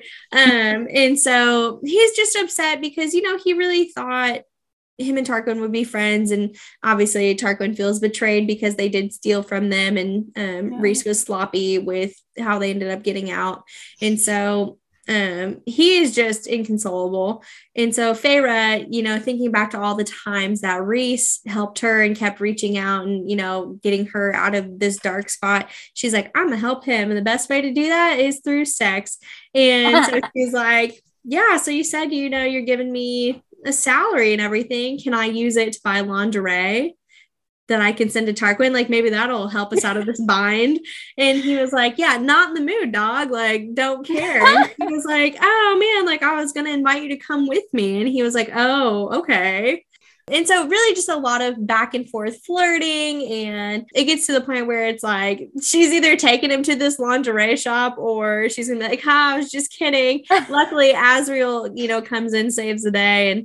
And she ends up leaving the rooftop. But as she is leaving, Reese sends a vision down the bond of the two of them going shopping for lingerie, just her and him, and some spicy stuff happens in that lingerie shop. She ends up running into a pole, which she was a bit distracted. She was into it. So a couple days later, Feyre is woken up in the middle of the night to just absolute pitch black darkness pouring in through her door. And she's like, what is happening? Like the house is shaking, like crazy stuff is happening. And so she feels a pull in her bond and kind of follows it and finds Reese in his room, and he is having just a full-blown nightmare. Doesn't realize what's going on. His power is like out of control. So she's doing everything that she can to wake him up, and finally gets him awake. He's not sure where he's at, immediately kind of pins her down to the bed, has his claws out, has his wings out, and is in like survivor mode. And so she kind of snaps him out of it, uses her own darkness to soothe his darkness, and sings him a lullaby, which is really cute. And so when Reese understands that he is dreaming, he kind of snaps out of it and clears everything off, and she can see, all of his tattoos, and he's naked. That's besides the point. I'm a child. And she sees 2 tattoos on his knees of a mountain range with 3 stars above it. So Feyre tells him that, if he needs anything, she is there to talk. Feyre, she spends the next few weeks like training with Cassian and like combat and like her powers with Reese. They're kind of just waiting to hear back from the queens. And so she's like, as this time is going by, she's learning that she is getting a soft spot for Reese. She looks forward to their time together, and they continue to do that thing where they pass notes back and forth. And finally, the mortal queens get back to them and they agree to meet. And so they travel to the Archeron's house. The queens winnow into the house, which everyone's like, oh, I didn't know you could do that. The queens are like, nice to meet y'all. And Reese is like, this is Morgan, like from the war. And they're like, oh, flabbergasted. Yeah, because Morgan's like a war hero. So Morgan was an ally to the humans during the war, and she was friends with the mortal queens at the time. So these queens are like, oh, the Morgan? And she's like, yeah, that's me. I was best friends with your ancestors. Great grandmothers. So the queens are like, okay, listen, we have no intention of protecting this little sliver of land under Prythian. We're focusing on the continent. And they're like, but there's a lot of innocent lives here. Like, don't you think that's worth something? And the queens are like, listen, like we thought about it. It's not worth our resources. And so the inner circle are like shocked, they're outraged, and they're like, you guys are cowards and you have no compassion. And the queens are like, yeah, also we're not going to give our half of the book to you because we have heard rumors about the Night Court and you guys are you're horrible, so we're not going to give you the book. And Reese is like, we're not horrible. And they're like, prove it. And so Reese tells the inner circle, like they go home and he meets with the inner circle and he's like, we have to show them Valaris. And they're all like, Reese, like, no, we can't trust them. And he's like, there's no other way. Like, they won't trust us without this proof. And so he's like, we have to go into the Hewn City, which is like the main city in the Court of Nightmares, which is the part of Night Court that Amarantha modeled Under the Mountain after. So that is where Morgan is from originally. And that is basically what Morgan rules now as like Reese's second in command. They're like, we have to go into the Hewn City and steal this orb. It's like an orb of truth, and it's called the Veritas. They also tell Feyre about the story of Miriam and Prince Dracon. I don't know his name. What? Draken. Prince Draken, and how they fought in the war, they joined their peoples together, and they live in peace in like a secret island. Like a lot of people think they're dead, and Feyre's like, well, we could just ask them to like send proof, and Rhys is like, no, like we won't jeopardize their people's like safety, and it's out of the question. So they're like, okay, we have to go get this orb. So Mor's father, Keir, is like the steward of this city under the mountain, and Rhys like lets him be in charge, quote unquote, but really he's just like Rhys holds all the power. In charge. yeah and so is Mor, and like Keir knows it, and they resent Mor so much because like they treated her like garbage, and we'll get to that later. But like anyway, like no one likes going there because no one can stand Mor's family. They're all horrible people. Everyone like in this city, they're all just disgusting, horrible creatures. They're everything that Amarantha was inspired by. Rhys is like, Feyre, I kind of don't want you to go. And Feyre's like, no, like, don't do that to me. That's what Tamlin would do. And he's like, okay, but like, here's what needs to happen. And she's like, I'm in, like, let's just do it. So they're flying to the Court of Nightmares the next day. And Rhys is like really super tense. Like he has made it clear he's going to have to act like a major asshole. He's going to have to act like he did Under the Mountain. And he does not want Feyre to see that. And so she can tell he's super tense about it. And so she's like trying to joke and flirt with him to distract him. And then all of a sudden they're like being shot at with arrows. Rhys like flies them to safety. They don't get hit with any of the arrows, but Rhys is like, what the absolute hell was that? Like, we just got attacked, but they don't find any sign of the attackers. It's like they just disappeared. We arrive at the Hewn City, and so there's like this whole grand entrance when Rhys and the inner circle all come in, and they're looking like badasses. And honestly, if you want a song to listen to while you read this, I would definitely suggest Lion by Saint Mesa. Listen to that while you are reading that chapter. It is 10 out of 10. I've never heard it. Okay. So good. So anyway, the whole plan is to act as Rhys's plaything. That's Feyre's role. It's to act as his whore, basically. So she is sitting on his lap. She is feeling him up. They are getting hot and heavy on this throne. It is an amazing chapter for me. Basically, like trying to distract Keir. He is hella uncomfortable, and like he is just like forced to watch them because Rhys is like, yeah, don't move. Yeah, he's being sexually harassed in his workplace by his employer. He's like forced to watch them like basically like hump each other, like dry hump each other on this throne while Mor like goes and retrieves the orb. And we would feel bad for him, but Keir's a piece of shit. But Keir deserves it. Yeah. I don't know. Keir deserves it. Anyway, so while they're, out here getting it on to distract Keir, they're really into it. Feyre realizes, like she is feeling kind of guilty. Like she should not be feeling the things that she does for Rhys, but you can't help it.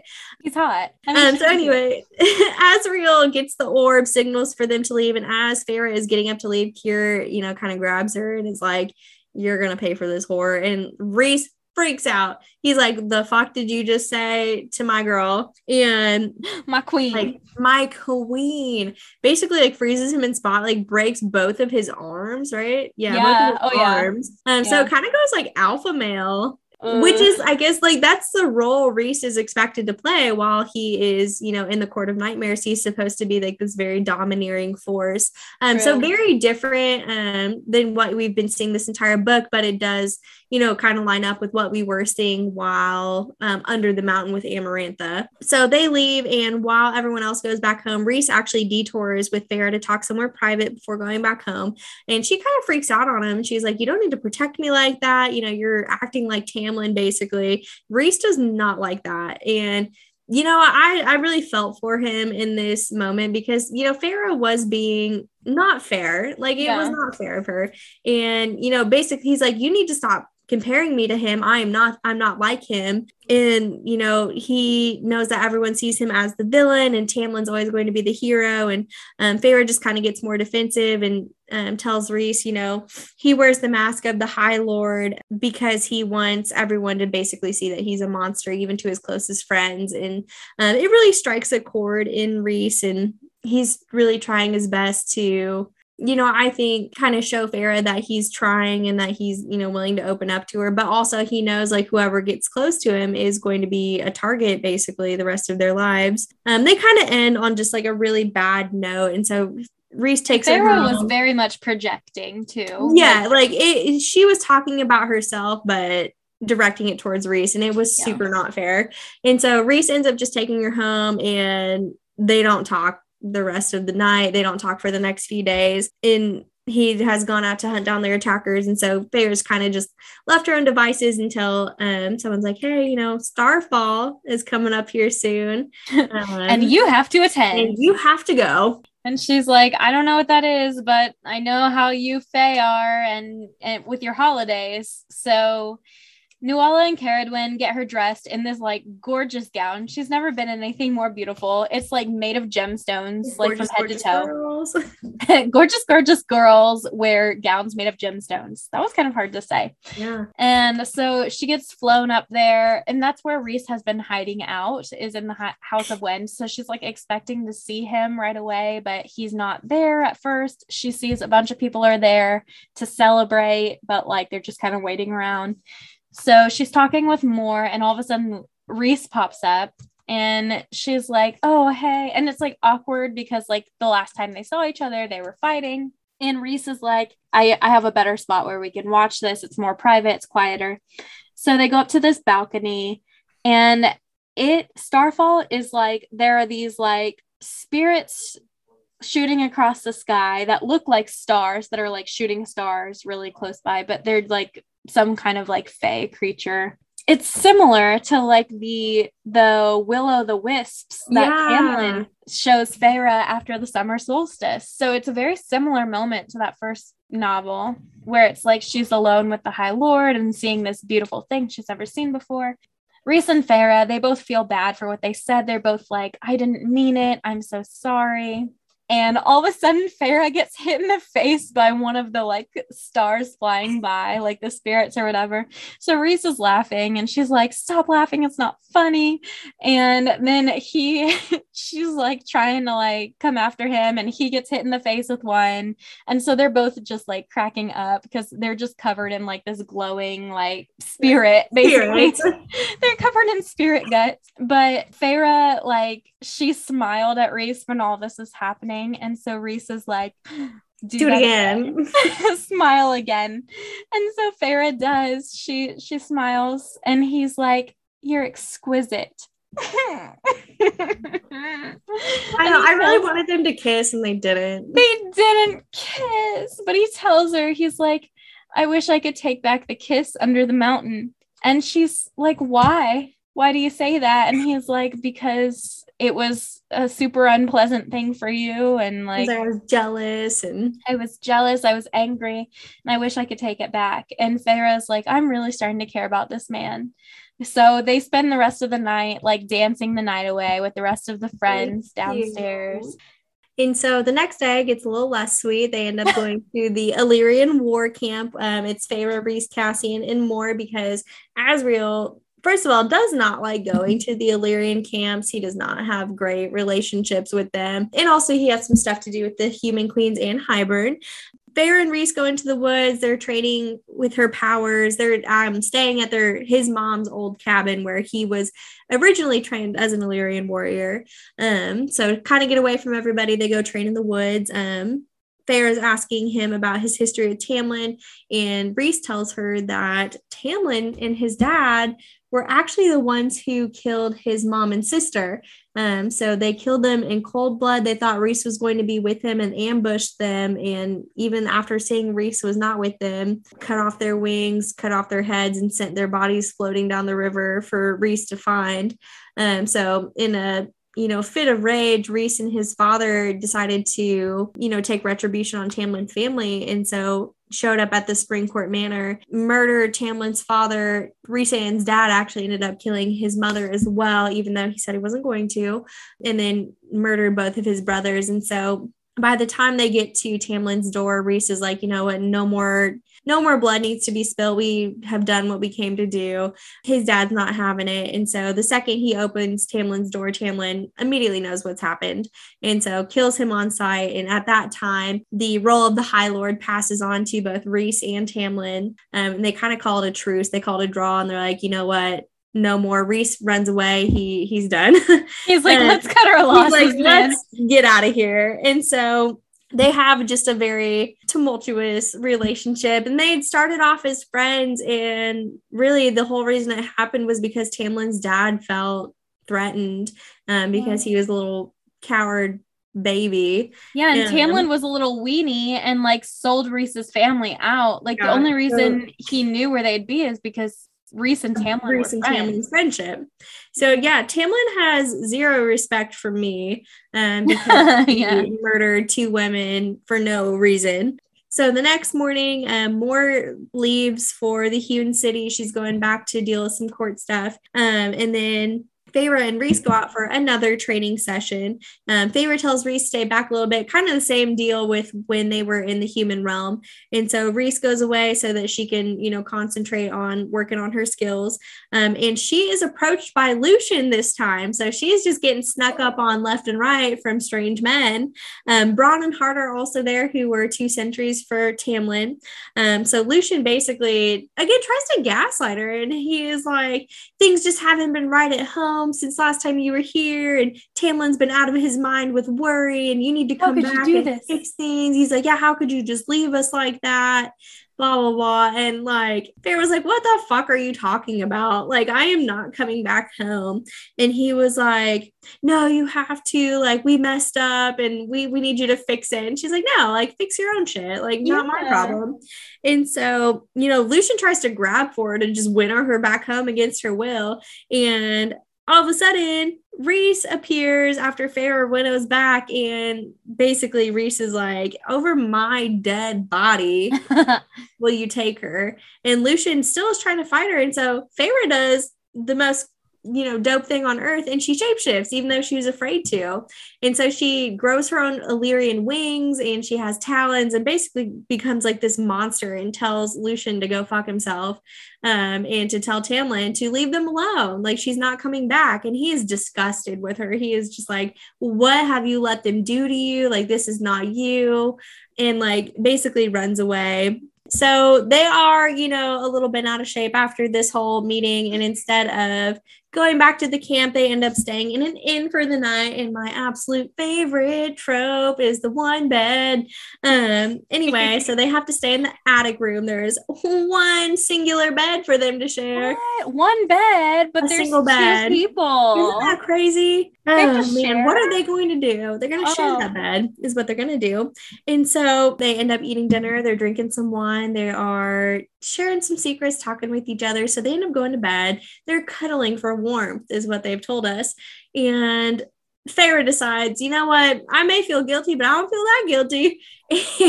Well, also, before they get in bed, I have to say, like, they are doing the thought for a thought thing. Oh, that's and right. And Reese said, I'm thinking that I look at you and I feel like I'm dying. Like, I can't breathe. Important. I'm thinking that I want you so badly. I can't concentrate half the time I'm around you. And so Feyre has this moment of, oh my God, he likes me back. Yeah. And so whatever remaining guilt she had is gone at that point, and like risks it all for my boy Reese.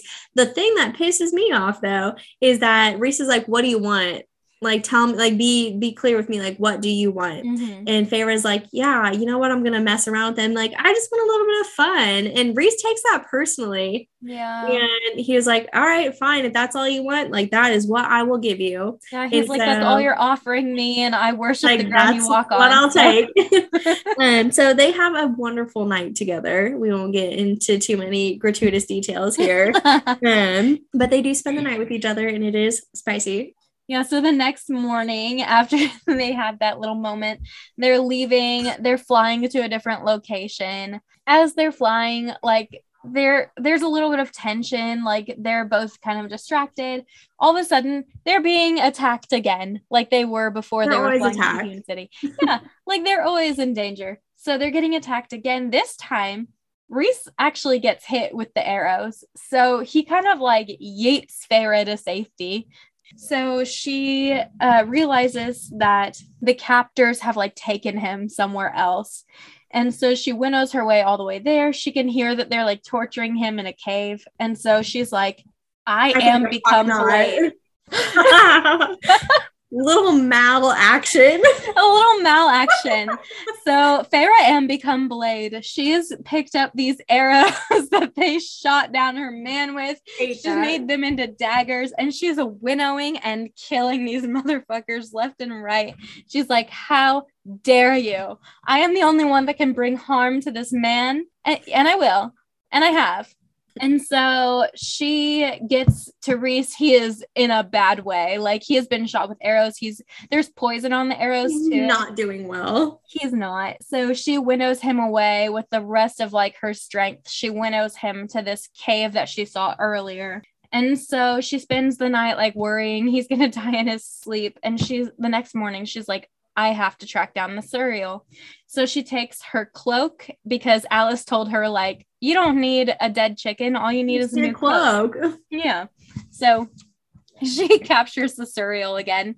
Although she's kind of like, that was really easy. Like, I kind of wonder if the Suriel's just doing it. He was like, girl, I've been waiting for you for hours.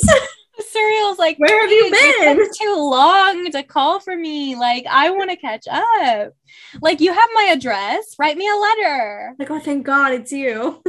So the Suriel, she's like, shoot me straight. Like, how do I heal Reese? And the Suriel's like, well, he's poisoned, but you have like this healing power in your blood from the Dawn Court. So just feed him your blood. And Feyre's like, gross, but okay. Sure. And so she is like cutting it free. And it's like, also there's this weed that heals or that grows nearby that helps your mate heal more quickly. And she's like, whoa. She's like, rewind. Okay, cool. Wait a minute. Did you say mate? And he was like, yeah, like your mate. Like, Reese is your mate? And Pharaoh's like, you're joking. No. You're absolutely joking. And the Suriel's like, wow, you didn't know? That's hilarious.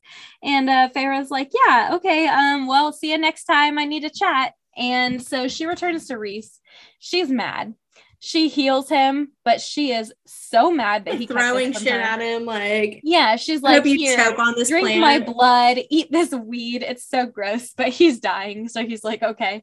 And she's like, how long have you known that we're mates? And he's like, okay, so we're doing this.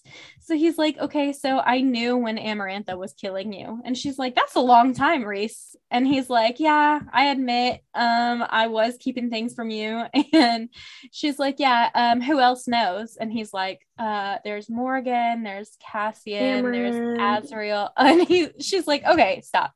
You're making me very upset. I want to go home. I want to go back to the Illyrian war camp. So he's like, with what little strength he has, he winnows them there. She immediately finds more, and she's like, I need to be alone. She winnows her to like this mountain, and there's a cabin they can walk to. And she's like, this cabin is warded, so no one can winnow in. It's like only open to our family, so like no one can approach it unless they're like part of the family. And so Feyre's like, perfect, like I'll just hole up here. Which brings us to part 3, the final part, the House of Mist. All right, so part 3. So we start off Feyre, back in the cabin. She has been here for a couple of days. She is bored out of her mind, so she starts kind of digging through some stuff and ends up finding some paint supplies in one of the closets. And she finally allows herself for the first time in a very long time to start painting. And she kind of goes balls to the wall with painting. Like, not a single permission was asked. She's like, I'm going to paint every single wall in this home.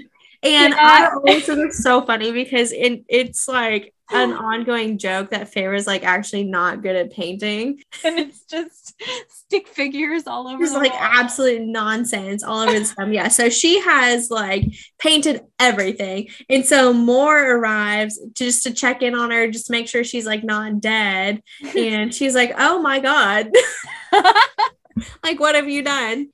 So Feyre sees more off the next morning, and stares out the window, kind of allowing herself to daydream about life in Valaris and, owning her own paint studio and giving lessons and having this life with Rhys. And so really just, allows herself to put together what her ideal future looks like. And she's ready to defend it and make that happen at whatever cost. She has been here for like 5 or 6 days at this point in time and like is living the hermit life. And finally hears another knock at the door, and she opens it, and it's Rhys. So she has already made up her mind before she even sees Rhys. Like, she knows she wants to be with him. That's like, she knows it in her heart. She invites him in, and she's like, are you hungry? Like, I can heat up some soup for you.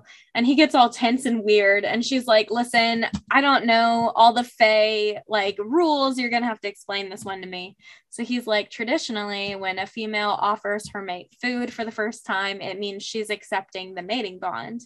And so Feyre is like, well, then, okay, tell me the whole story and we'll see if I'll offer you food. And so he tells her, like, I began having dreams about you back when you were still a human. I was having like flashes of your life that were like foggy. And then he tells her that he was seeing her nightmares when she entered Prythian, and they were a bunch of creatures that were from Prythian. So he knew she was there. And that freaked him out. He was like, what is this fragile human doing here in Prythian? So he saw another dream of hers, and it was about like the unlit bonfires of Calanmai. And he was like, there's only one court that does the big celebration. So he tells Amarantha, let me go to the spring court during Calanmai so I can spy on Tamlin. But when he's there, he immediately finds Feyre, and he's like, this is who I've been dreaming about. Like, I know it in my bones. Like, she smells right. This is the girl. That's her. That's her. And so he's like asking her all those questions and stuff. And she's like, this man's dangerous. And so when he comes back to the spring court, like again in the first novel, to find that she was living there with Tamlin, he was pissed. He was like, that's my mate. And well, I mean, I don't know that he really knew it yet. He kind of knew, though. He kind of knew, but he was like, that's mine. I want that safe. So he scares her by going into her mind as a way to like send her back home. He's like, she needs to get out of here. Like, she is not safe here. And so he said he had never known horror like when she was brought before Amarantha under the mountain. He was like, I thought I had gotten her safe back to her home. Damn it. I like saw this other human girl tortured to death, and I was willing to live with that, just knowing that you were safe with your family. But here you are. And so he like was upset about that, obviously, but he was like, you know what, maybe this is our chance to be free. So he was like, I'm going to do everything in my power to keep you strong, keep you fighting, even though she hated him for it. And when Amarantha was torturing Feyre to death, like that's when he knew it for sure that she was his mate. And so he loses it. He takes that dagger ready to die because he's like, if Feyre's dying, I'm dying too, because she's my mate. And romantic. Yeah, it's tragic. So when Feyre does actually get killed by Amarantha, Rhys keeps her tethered there, not by their bargain, but by their mating sheer bond. will alone. Sheer will alone, and the power of true love. It's so strong. It's stronger than anything. Ask Disney. And so Feyre is like listening to all this. She is like, her heart's aching. And so Feyre's like, you love me? And he's like, yeah, I do. So she's like, okay, here's this bowl of soup.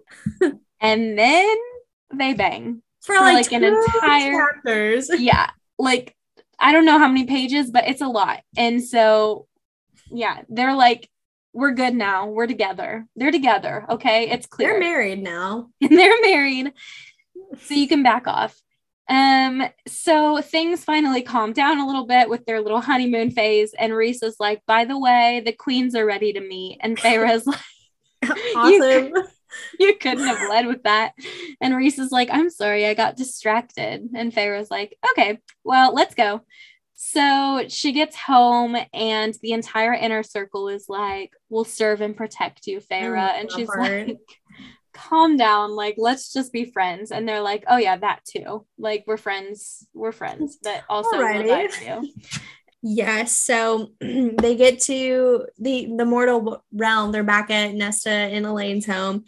So Morgan shows them Valaris and the orb, and the queens are like, okay, like that's pretty cool. And they're like, we'll get back to you in a few days. They're just like, excuse? Deliberate. And they're like, absolutely not. Like, we need to know, like, right now, can we please have this book? And they're like, yeah, no, like, we just don't think it's worth it, honestly.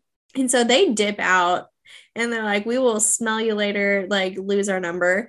And so they're freaking out and they're like upset. And then they notice that there is something that has been left in the chair of the Golden Queen, who has kind of been a tight ass this whole time. And she has left the second half of the Book of Breathings for them. And she said, you know, after reading the letter that Rhys-Anne wrote to her, she knows that he's trying to build a better world, and that she really does know, like, he wants to do it especially for this woman that he loves. And so Feyre had no idea that he wrote this letter to them. It was really cute. It was before they were mated, even before they were even mated, that he was like, you know, this is the woman I love, these are the lands of her family, and I'll do anything to protect them. I was like, okay, love that for you. So anyway, she also writes a note saying, don't trust the others, and that the sixth queen, who has not been present at the meetings, is not sick as they had claimed. And so we're like, oh, okay. So like, what's happened to the sixth queen here? They go back to Prythian. So Rhys is away in the Court of Nightmares, and it's kind of just Feyre and Cassian hanging out. They're going to operas. They've been going around in the artist square chilling. When Feyre starts asking him, you know, like, what's going on between you and my sister? Like, what's that about? Being a little busybody, as Cassian calls her.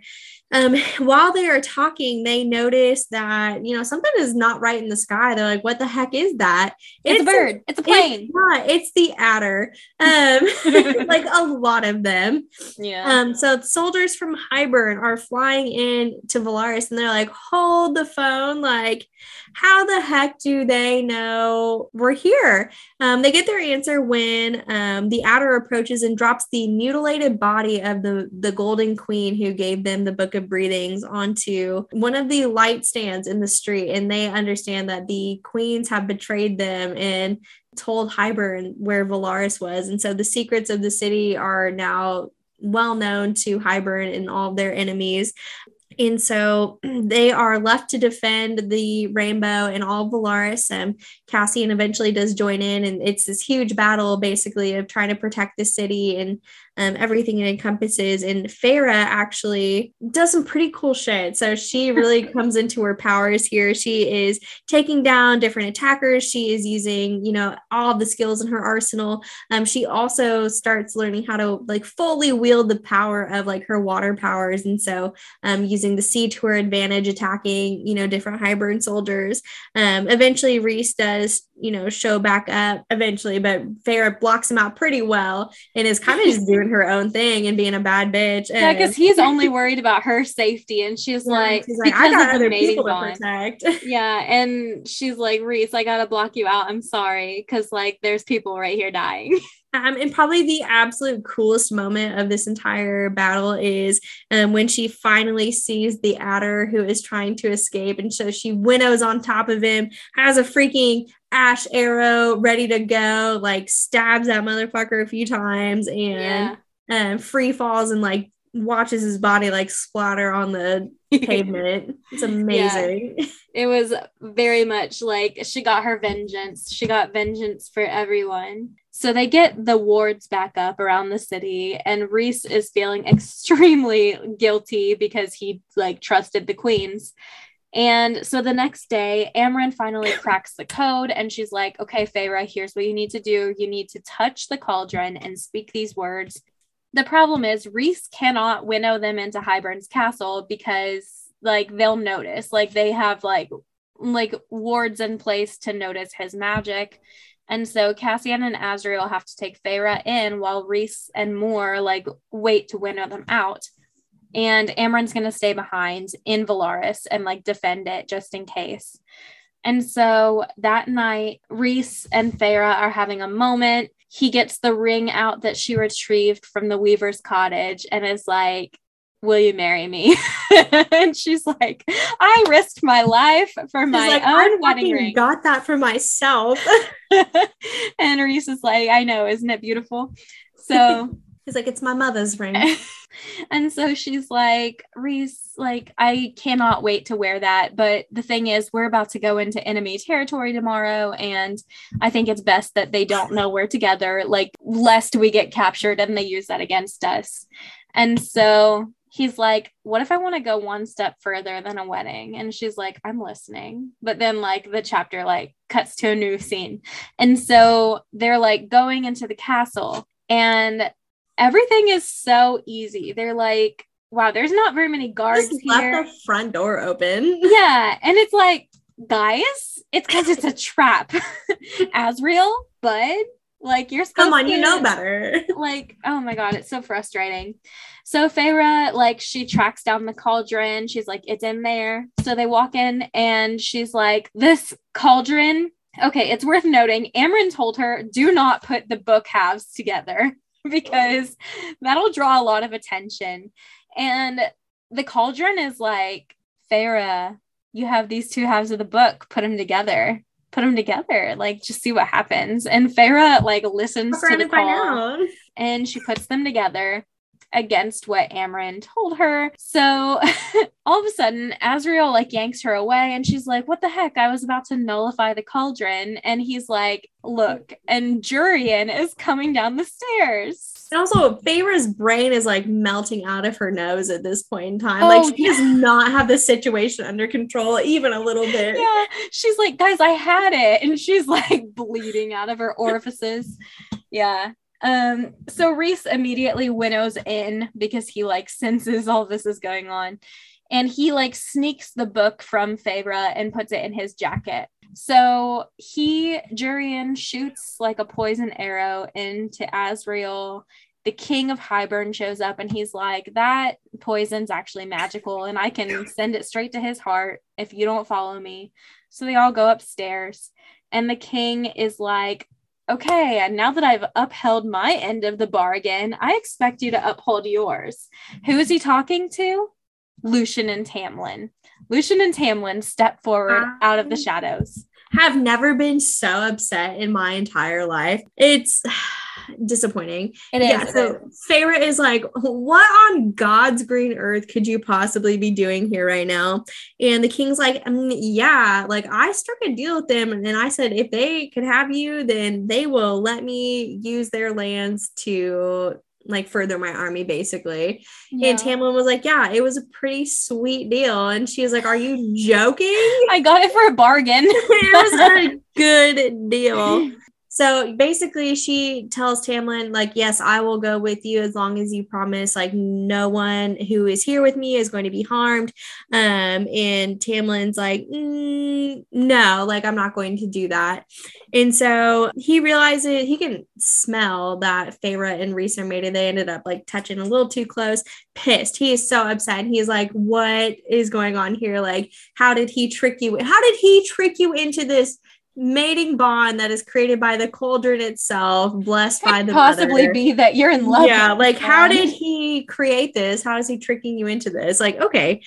And so Feyre is like, I'm gonna fuck you up, like basically, like this is like, it. If you kidnap me, I will literally destroy you and your court from the inside. Yeah, because Tamlin's like reaching in here, he's like, just take my hand. Take this poor singer's hand. And she's like, okay, but I'll kill you. I'll have to kill you. Yeah, I will slash your throat. And so the king at this point in time kind of steps in. He's like, you know what's going to make this party a little spicier is if I bring in your kidnapped sisters. And sure enough, there they are. Gagged and bound. Here they come.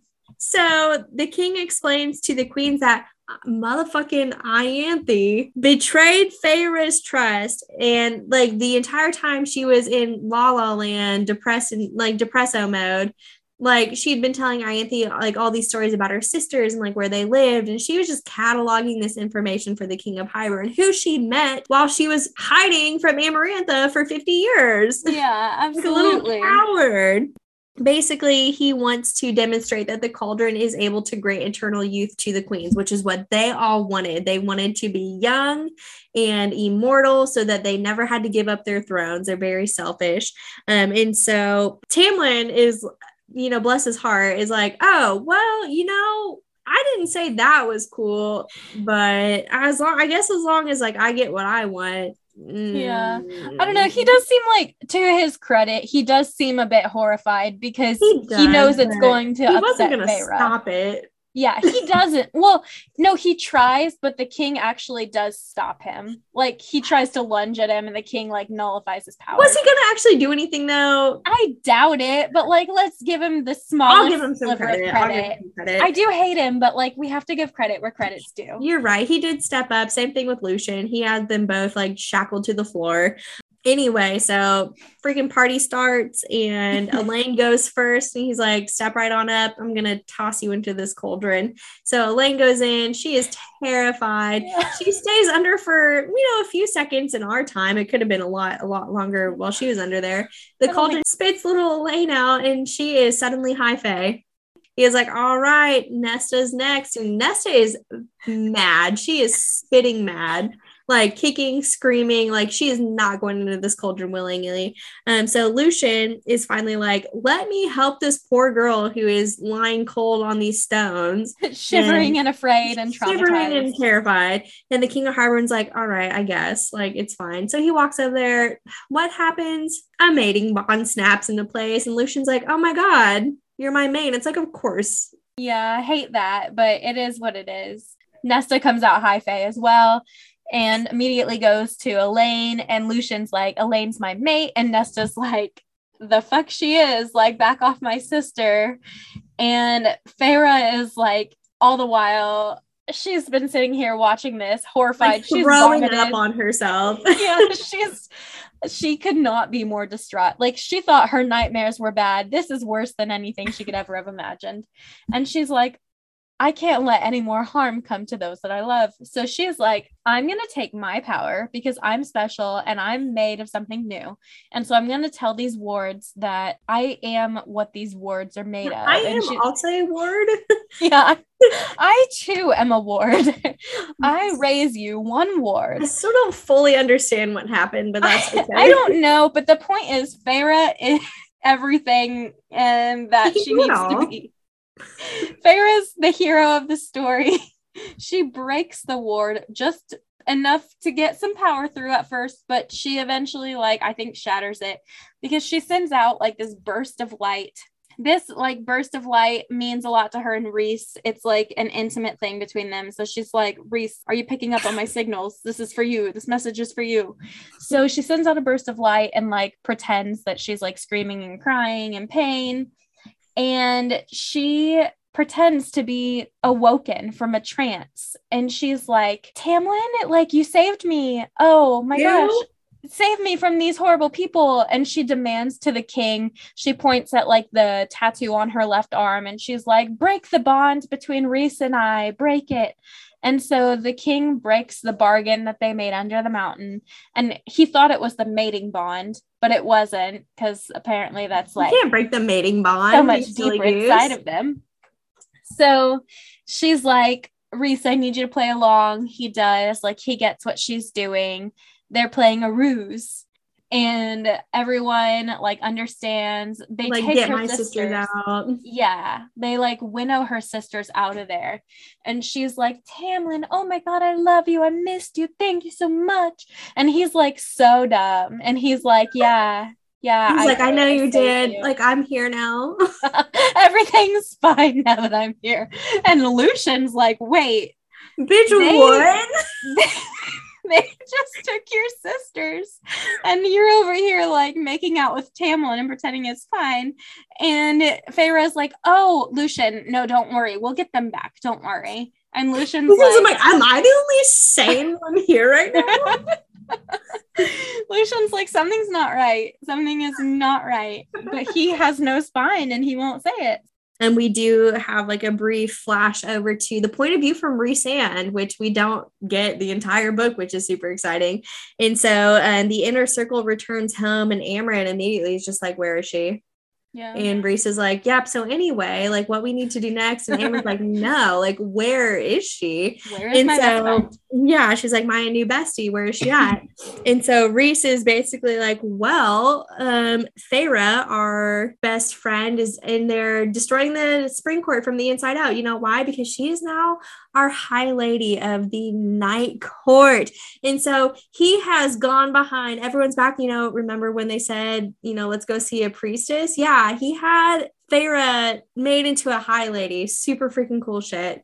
And so she's his equal. She's his equal. We love a feminist. And so we flash back to Feyre. She returns back home with Tamlin and is like, I'm so glad to be home. Lucian is just like, dog, I don't know. Something about this is not quite right. Like, how did you break free of this spell again? And she's like, don't even worry about it. You know, I'm not really sure. I don't remember. My brain must have been just splattered. I don't know. It's wild. And he was like, okay, I guess. Yeah, remember, I'm a dainty victim who needs protection. Remember, Lucian? And so Tamlin is just being Tamlin, absolutely blinded by his own arrogance, and I hate him. And is just like, yes, like this lady broke that spell for me because she knows I'm her one true love. For her mate, forget that guy. Like, that's not even a real bond. We don't know her. It kind of ends with Feyre almost giving us like a little smirk at the end, like, haha, like, get ready because you're about to get your shit rocked. That kind of wraps up the long ass synopsis of this book. It's a very long book, in our defense. We are going to go ahead and cover more of our theories and symbolism and character development in our next part. So, you know, go check us out and we will talk to y'all soon. And as always, let's get lit.